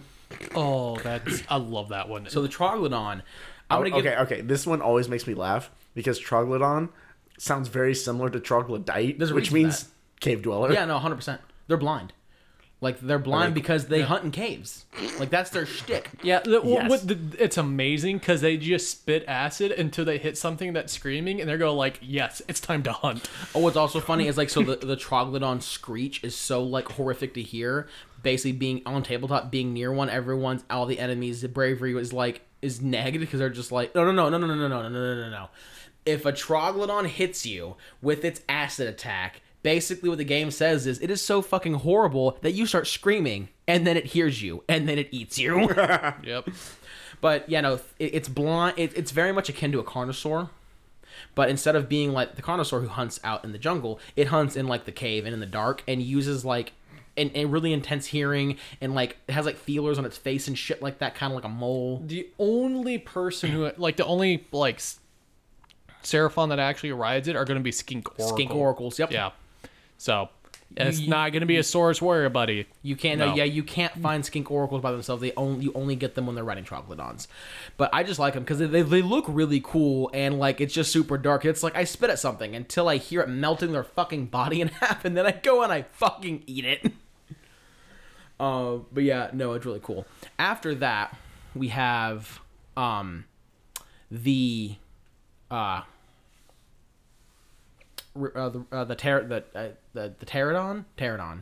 pterodon, which is it's a pterodactyl. Yep. It's pterodactyl. Ridden And by then- skinks. Yeah, ridden by skinks. What I mean by skinks were when I stated that there were the tools, you don't have Saurus. Like you will never have the Saurus really riding a whole lot of things. Saurus ride carnosaurs, and that's it. Every other dinosaur that gets ridden is ridden by skinks. And it's because skinks, they don't have a whole lot of battle potential, but they're highly intelligent. So they're the ones that are leading that just pure ferocity. to a more like efficient manner. Yeah, they can tame the beasts easier. Yeah. Oh, also, I'm sorry, Saurus also read cold ones, which are just, like I said, cold ones are just really big fucking velociraptors, and the Saurus ride them like horses, and yeah, just have that mental image in your head. Velociraptor cavalry. It's truly amazing. And then you have the super velociraptor cavalry, which are called horned ones, which are just big ass velociraptors, but bigger with horns. So the horned ones are basically so innately like hostile and violent that cold ones being near they're called horned ones, I think. Cold ones being near horned ones just get a boner for murder. Like that, like the horned ones are just so fucking violent. They work the cold ones up into a frenzy. They basically do what bloodthirsters do to other people normally. Being in their presence makes them hungry for slaughter. Jesus. So then we have after that we have Ripperdactyls, which are just pterodactyls, but with big ass mouths that eat people. And they have this secondary beast called a bloat toad, which like basically a bloat toad is a little frog that makes a pheromone that when Ripperdactyls like smell it, they're just like, ah yes, murder everything in sight. But they're just pterodactyls with big ass mouths and sharp teeth, and they eat people and they eat things, and they're also ridden by skinks. After that, and I honest to God don't know if this model is still like playable for Seraphon and AOS, but you have the Quetzalcoatl, which is I have never heard of this. It's in Total War 2. It's not Quetzalcoatl? Not Quetzalcoatl. It's Quetzalcoatl maybe. Yeah, the Aztec god. Yeah, its name is derived from that, but I think it's called Quetzalcoatl. Is that the name of the god? Yes. Yeah. I'm actually gonna. I've heard it pronounced like 30 different ways. I really can't comment, but the point being, you gotta act like you're saying pretzel, so it's Quetzalcoatl. I'm actually really curious. So give me a second to look at the codex. Hey, how you doing, Philip? I'm fucking tired. Yeah, we've been at this for an hour and 31 minutes now. Bro, I'm so tired. I feel you. And I still have to make that hour and a half drive back. Just get seriously to drive. Hold on. Okay, I'm not seeing No. it. I'm not seeing. Okay, yeah. It's called a Quetzal something, but it's basically a gigantic. If it's around, it's probably a Forge World. It kind of looks like a Chinese dragon, but it's like more of a bird. But like it's an innately magical creature. It's probably a Forge World thing. Yeah, almost. If it's still around. If it was ever a model in the first place. But yeah, no, it's just like spoopy bird dinosaur. And then we have the big boy, the Dreadsaurian, which is just like is that just the big one? Yeah, that's basically if a saltwater crocodile got to be like 100 feet long. Oh. Yeah, no, the Dreadsaurian just looks like a crocodile, but it's fucking huge. Like it's like half a football field long. They have the quest and the Total War with the dwarves, yeah. Just called the big one. The big one. Yeah, no, so Dreadsaurian in the world that was, Dreadsaurian's name were Dragon Eaters. Because they're so big and ferocious that if a dragon was in Lustria and it landed, a Dreadsaurian would be like, nom. And that's basically what would happen. That's why there's no dragons in Lustria. Hey guys. You want to see a death roll? Yeah, no, like so they're fucking massive. Like I honestly think they're like from tip of snout to end of tail, they're like half a football field long, if not bigger. Like they're fucking massive with like huge jaws. Like they are just truly gargantuan beasts, but they just look like big ass crocodiles. But they're seen as like legendary. They're like mythic. Like they're so rare. They're basically mythical. Like that's how like there's not a lot of them, and they're just that powerful. Like they're nigh on unkillable. Like these are so big and ferocious. Like even like greater demons are like, I might not want to fuck with that, because it like it's just so big. It's just so terrifying. And then, of course, you can fit half a goddamn city on its back. So the fucking skinks hop on that bitch, and they're like, yes, put the 37 ballistas, or just throw like 19 carnosaurs on top of it. Like, it's just fucking big. Just throw 20. Just throw a temple. It's like a World War One Zeppelin with biplanes. Oh, God. It's fucking terrifying.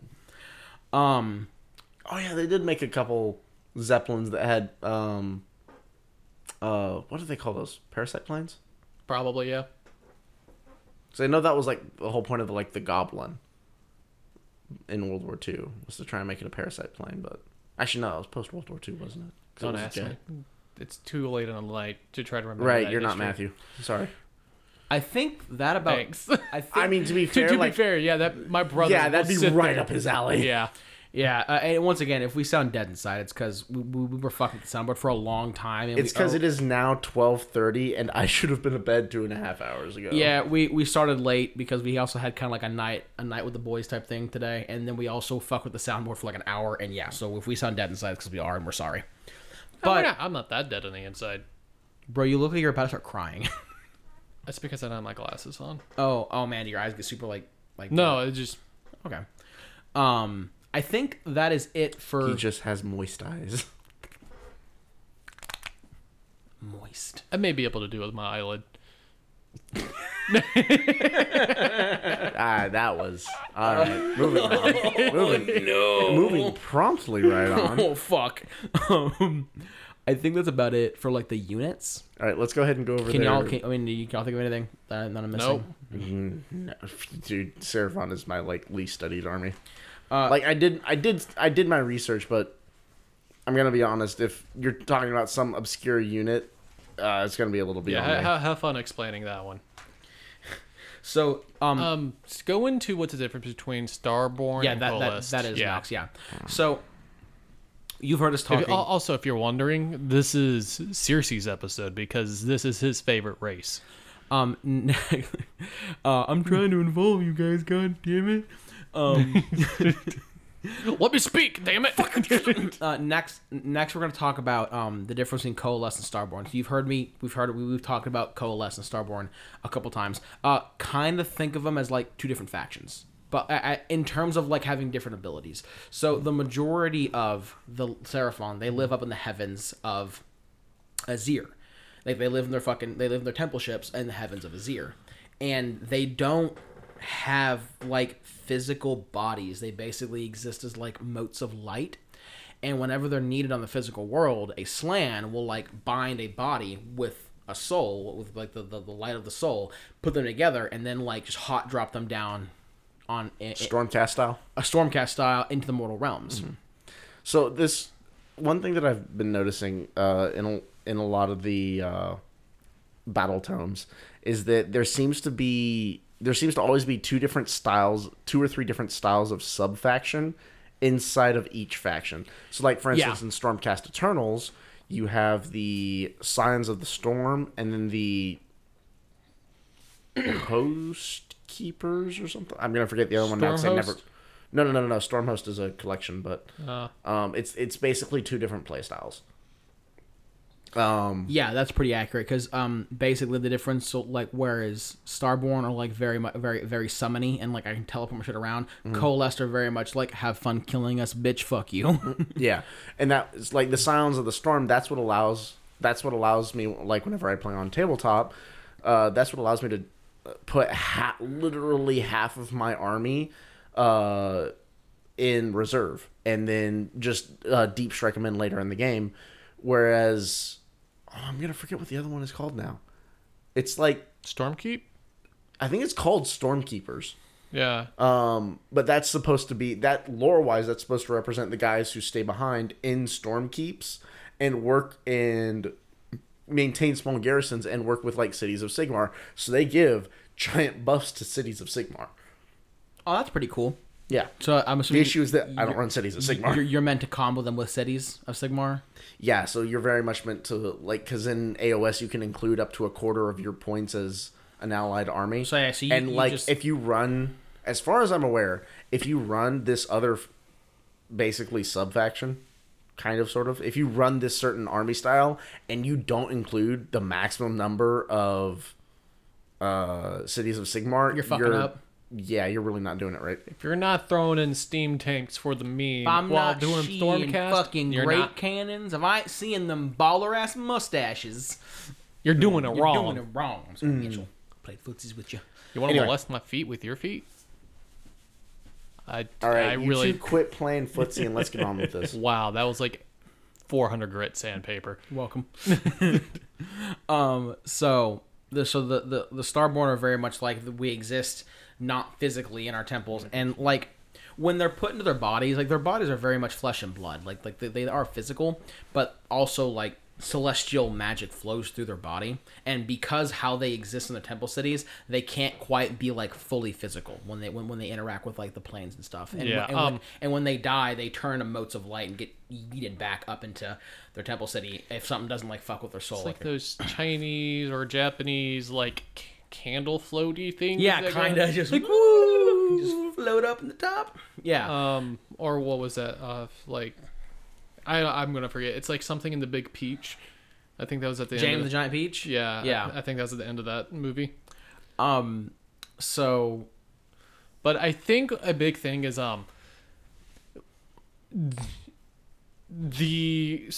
when they're created, they don't have to be right next to the Slan. No, not Yeah. at all. Because so that's kind of where the Ashlight Bears come in handy. So like Slan, so like the Starborn, so like on tabletop, the Starborn are very summon oriented. Like basically, you do think you get things called CCP points, like CCP, which is something conjuration points, and you use those to just summon in units. Celestial conjuration points? I'm sorry. Isn't it celestial conjuration points? Yeah, okay, no, he's right. It's celestial conjuration points, what they're called. Starborn can just like straight up summon any units with those points on tabletop, and it could be like an Engine of the Gods or a Skink Chief on Stegodon, like Or they're 30 skinks. or 30. If they want to spend 18 points, it's 30 fucking skinks. Or just, 10 skinks. And they just have to, and they just hot drop those fuckers in wholly within 12 inches of a Slan and 9 inches of an enemy, and they're like ready. I'm ready to fuck shit up.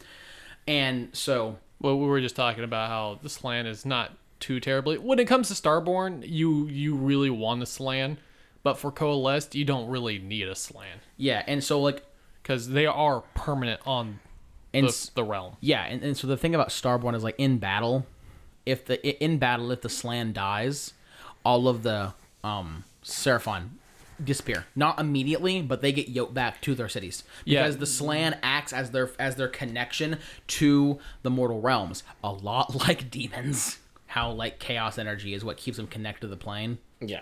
It's a lot like that. So that's why a lot of times for Starborn, they try to murder the Slan. So, like, all of those lizardmen get yoked back, which is why getting to the Slan is so fucking hard because, like, the super badass Source are protecting it. So then we get to the Coalesced. And the Coalesced are the Seraphon who their temple cities have landed among the mortal realms. And they're like Azurite energies mix in with the realm and the realms that they're a part of. And they can achieve true permanence. That they can become fully physical. I got something to actually talk about the Coalesced. Even in the realm of Gert, like the Coalesced, they're absolutely just feared. Yeah, they're vicious as shit. In the realm of Gur, there is a temple, like a coalesced Seraphon group constellation. I don't know what to call it at the moment. In a forest, and all the orcs are actually very scared just to even go around that forest because they just see red eyes and die. Get murdered.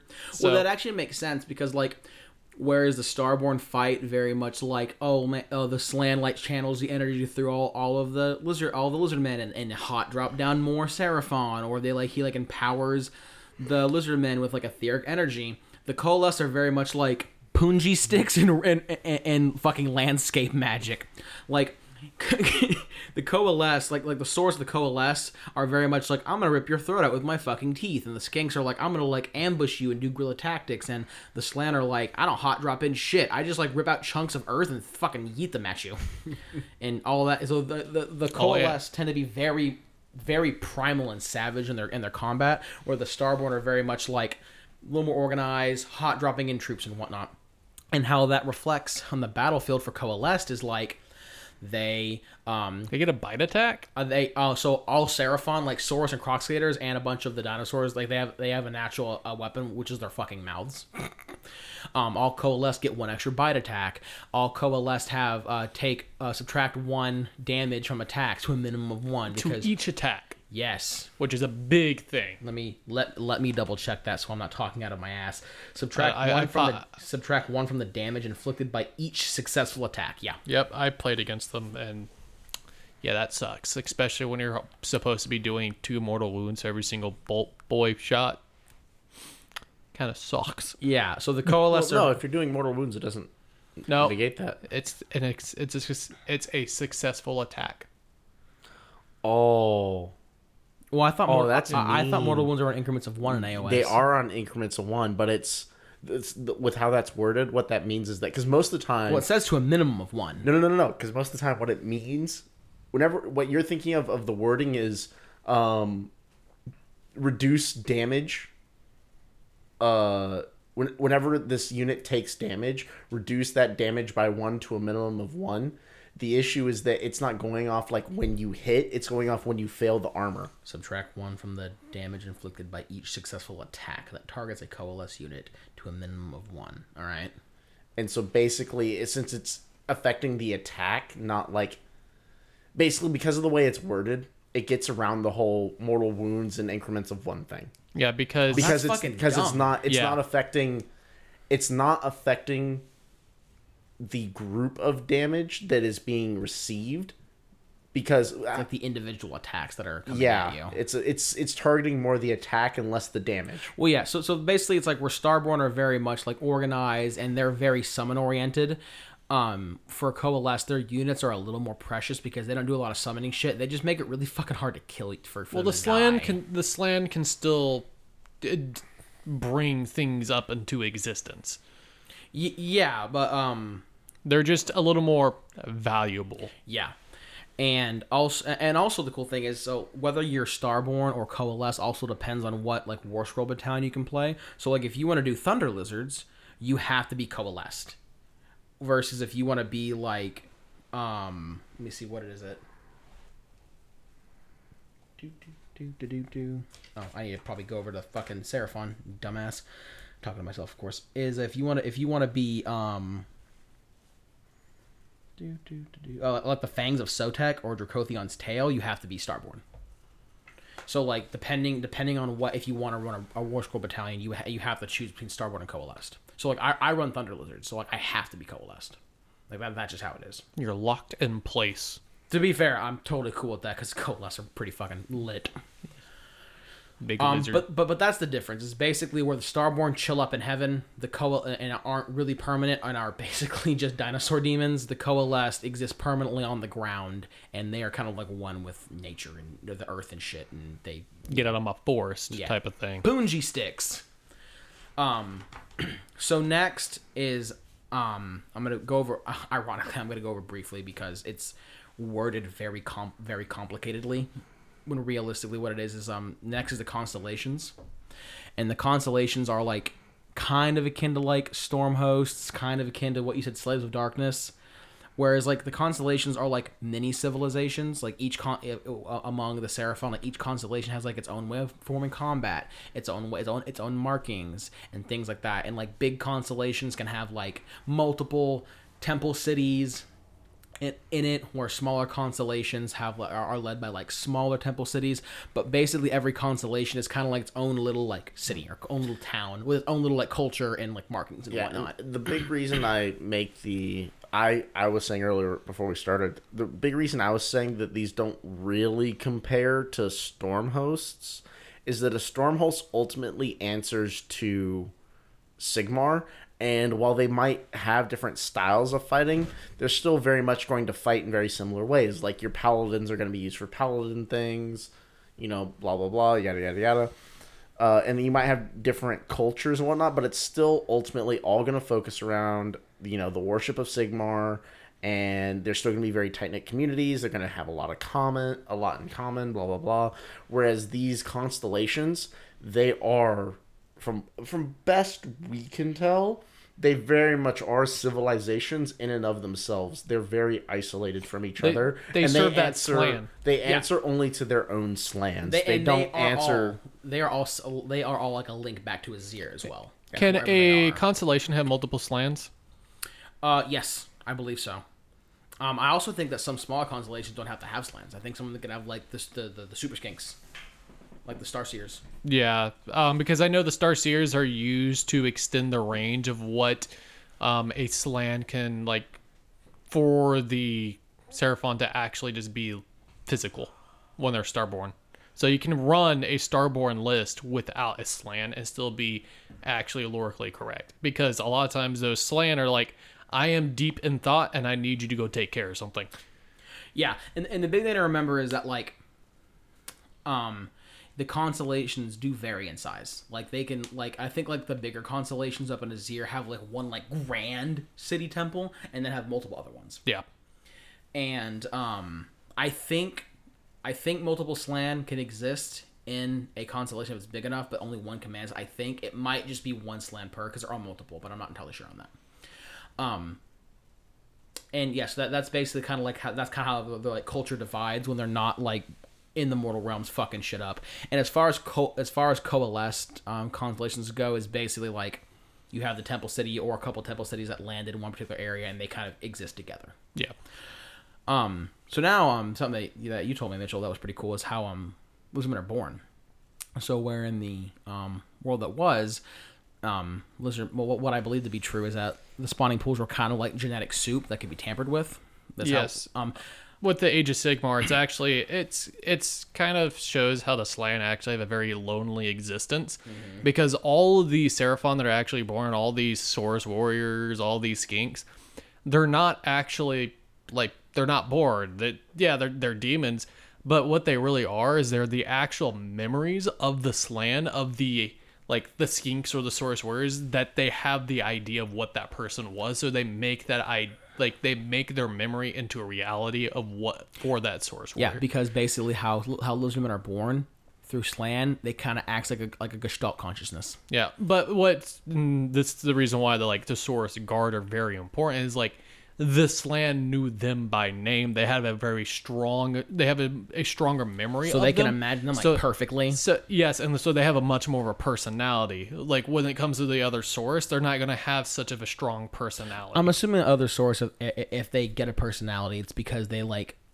grow one as they fight and don't die. Yes, but they don't pop out of the spawning pool of like memories or anything because the Slan didn't know much about them. But the Eternity Warden and the Guard, like the Slan knew them so personally that they might pop out and be completely like the ones that like they were before they died with all their memories. Yes, and since they're that like they know them by name, like of what their name was, no other Slan can actually reproduce that Saurus Guard to that like perfect to that like no, just in general.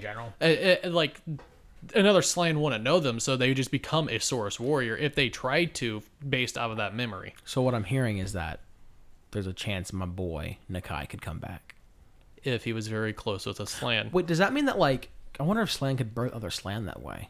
Like if the memory was strong enough, like if a Slan could could Croak bring back Mazamundi? I wonder. Mazamundi was big boy Slan from World That Was that died. He got done dirty.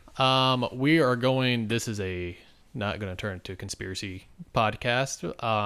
At this point of an hour and 53 minutes. It's about to be 52.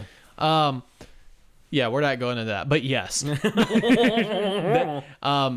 That's my opinion only. That something Games Workshop would have, because can a Slan just continue to make more Slan? Do you want to know something that's cool though, and that because of me learning this makes me no longer angry about the models?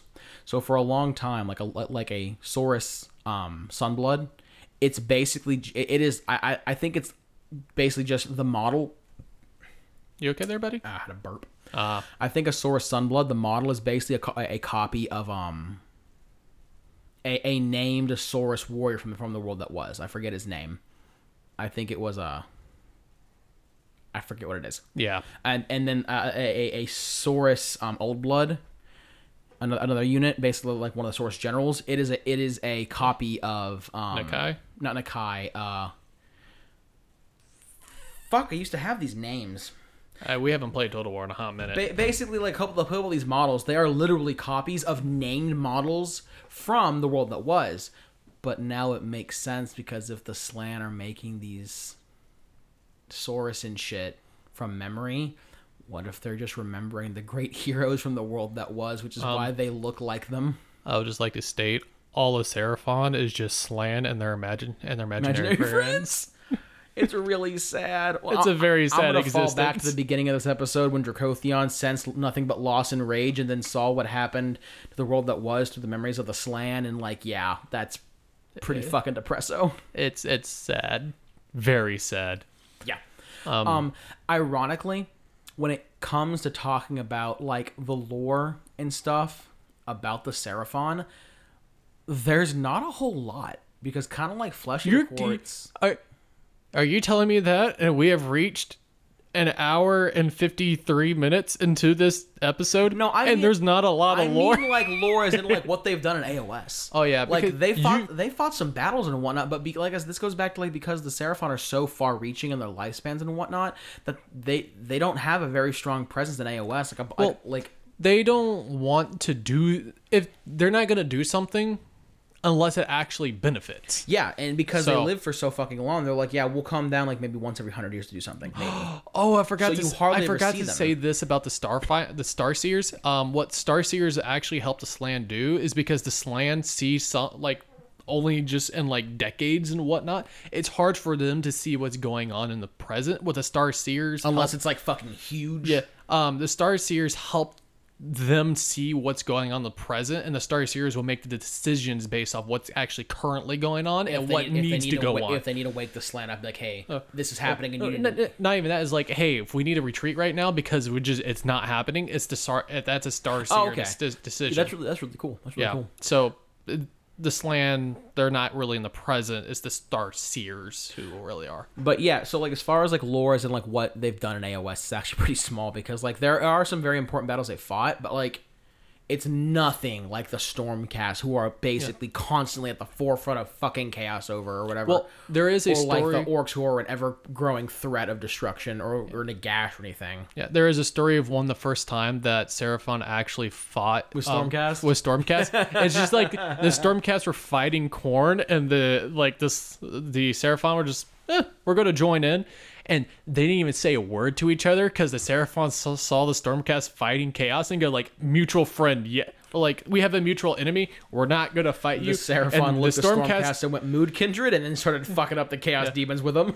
And they didn't even say a word to each other. They just knew exactly what needed to be done because they are such proficient fighters. That's amazing. And then when when that battle was done and the Seraphon just went blue into the sky, they turn into like motes of light or prismatic light. The Stormcast just raised their hammers and be like, "Yes, we love you." They're like, "Yeah, we're your upstairs neighbors that never say hi." Yep. Also, and this kind of plays into like the fact that the Seraphon are almost never seen because of like how they think and how they interact with the mortal realms. They're basically seen as like reptilian gods by like more primitive societies that aren't like in the fold of like say the Sigmar or the Stormcast. They're just seen as gods because like they're heralded by falling stars, and basically like you see them maybe once every like 300 years. Yeah, beautiful. It's for how little lore this race has. It's really cool. It is a very interesting society of how they work. Like their inner workings are very interesting. And they definitely GW did a really good job of like cultivating this air of mysticism about them. Yeah, because like you just never fucking see them, and when you do see them, they're just so like alien, and their technology is so advanced. Everything about them is just like magical god shit. And then you see undead toads moving mountains and dropping them on people, or setting an entire army ablaze with mystic fire, or conjuring meteors from the sky. It's just, they really are probably the most alien faction to everyone else in AOS, because you just never see them. When you do, it's like, yes, laser beams, dinosaurs, and meteors, and then they fuck off. In a realm with infinite snakes. Within a realm of infinite snakes. There's a lot of... Yeah, so... My Avatar Destruction. I think that is about it for them, actually. Oh my. Want to talk about something for 3 minutes to make it a 2-hour episode? Bet. Okay. Hey Philip, how are you doing over there? The episode's about over. Want to say anything? I'm like trying not to fall asleep over here, and I am sorry. Like, you were falling asleep on the floor. Philip is a tired boy. Yeah. But yeah, I think next episode we kind of talked about possibly doing God Beasts, maybe. Yes.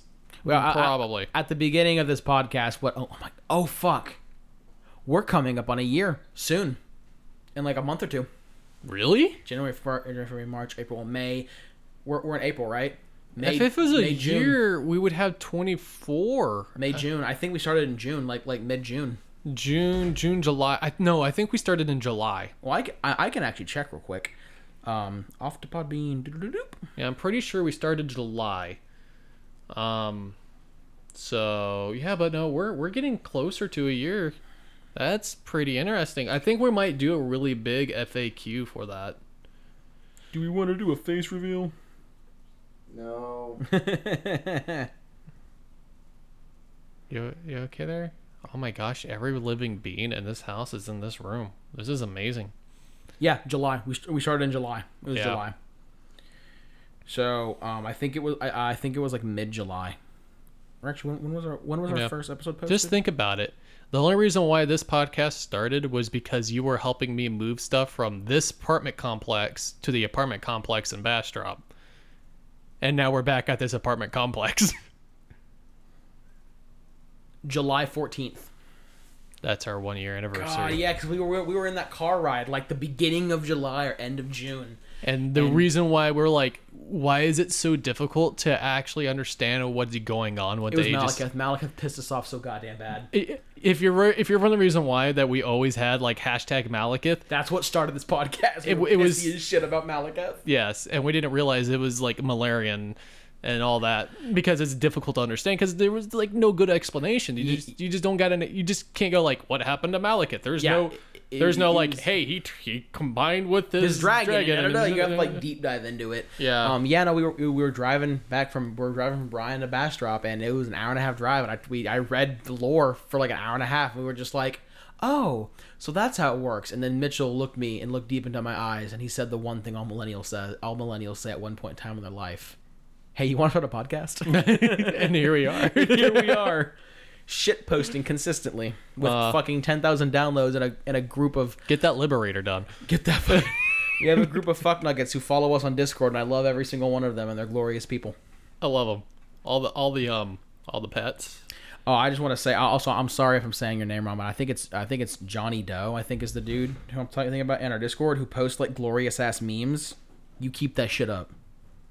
I am here for the memes. I love them. Also, your dog is amazing, and I love him too. And your other dog's amazing. I love her too. And I saw your cat's ass in a picture, and I love your cat too. That's a little weird. Okay. But yeah, no, I think that's gonna be it. All right, peace out, guys. I don't think we have any more announcements, so yeah, we'll see you in 2 weeks to talk about something, and we'll probably there'll probably be 10,000 downloads, and then we'll talk about the giveaway stuff. Yeah. Cool. Join the Discord. Yeah, join the Discord. Wait. Okay. See y'all later. Bye.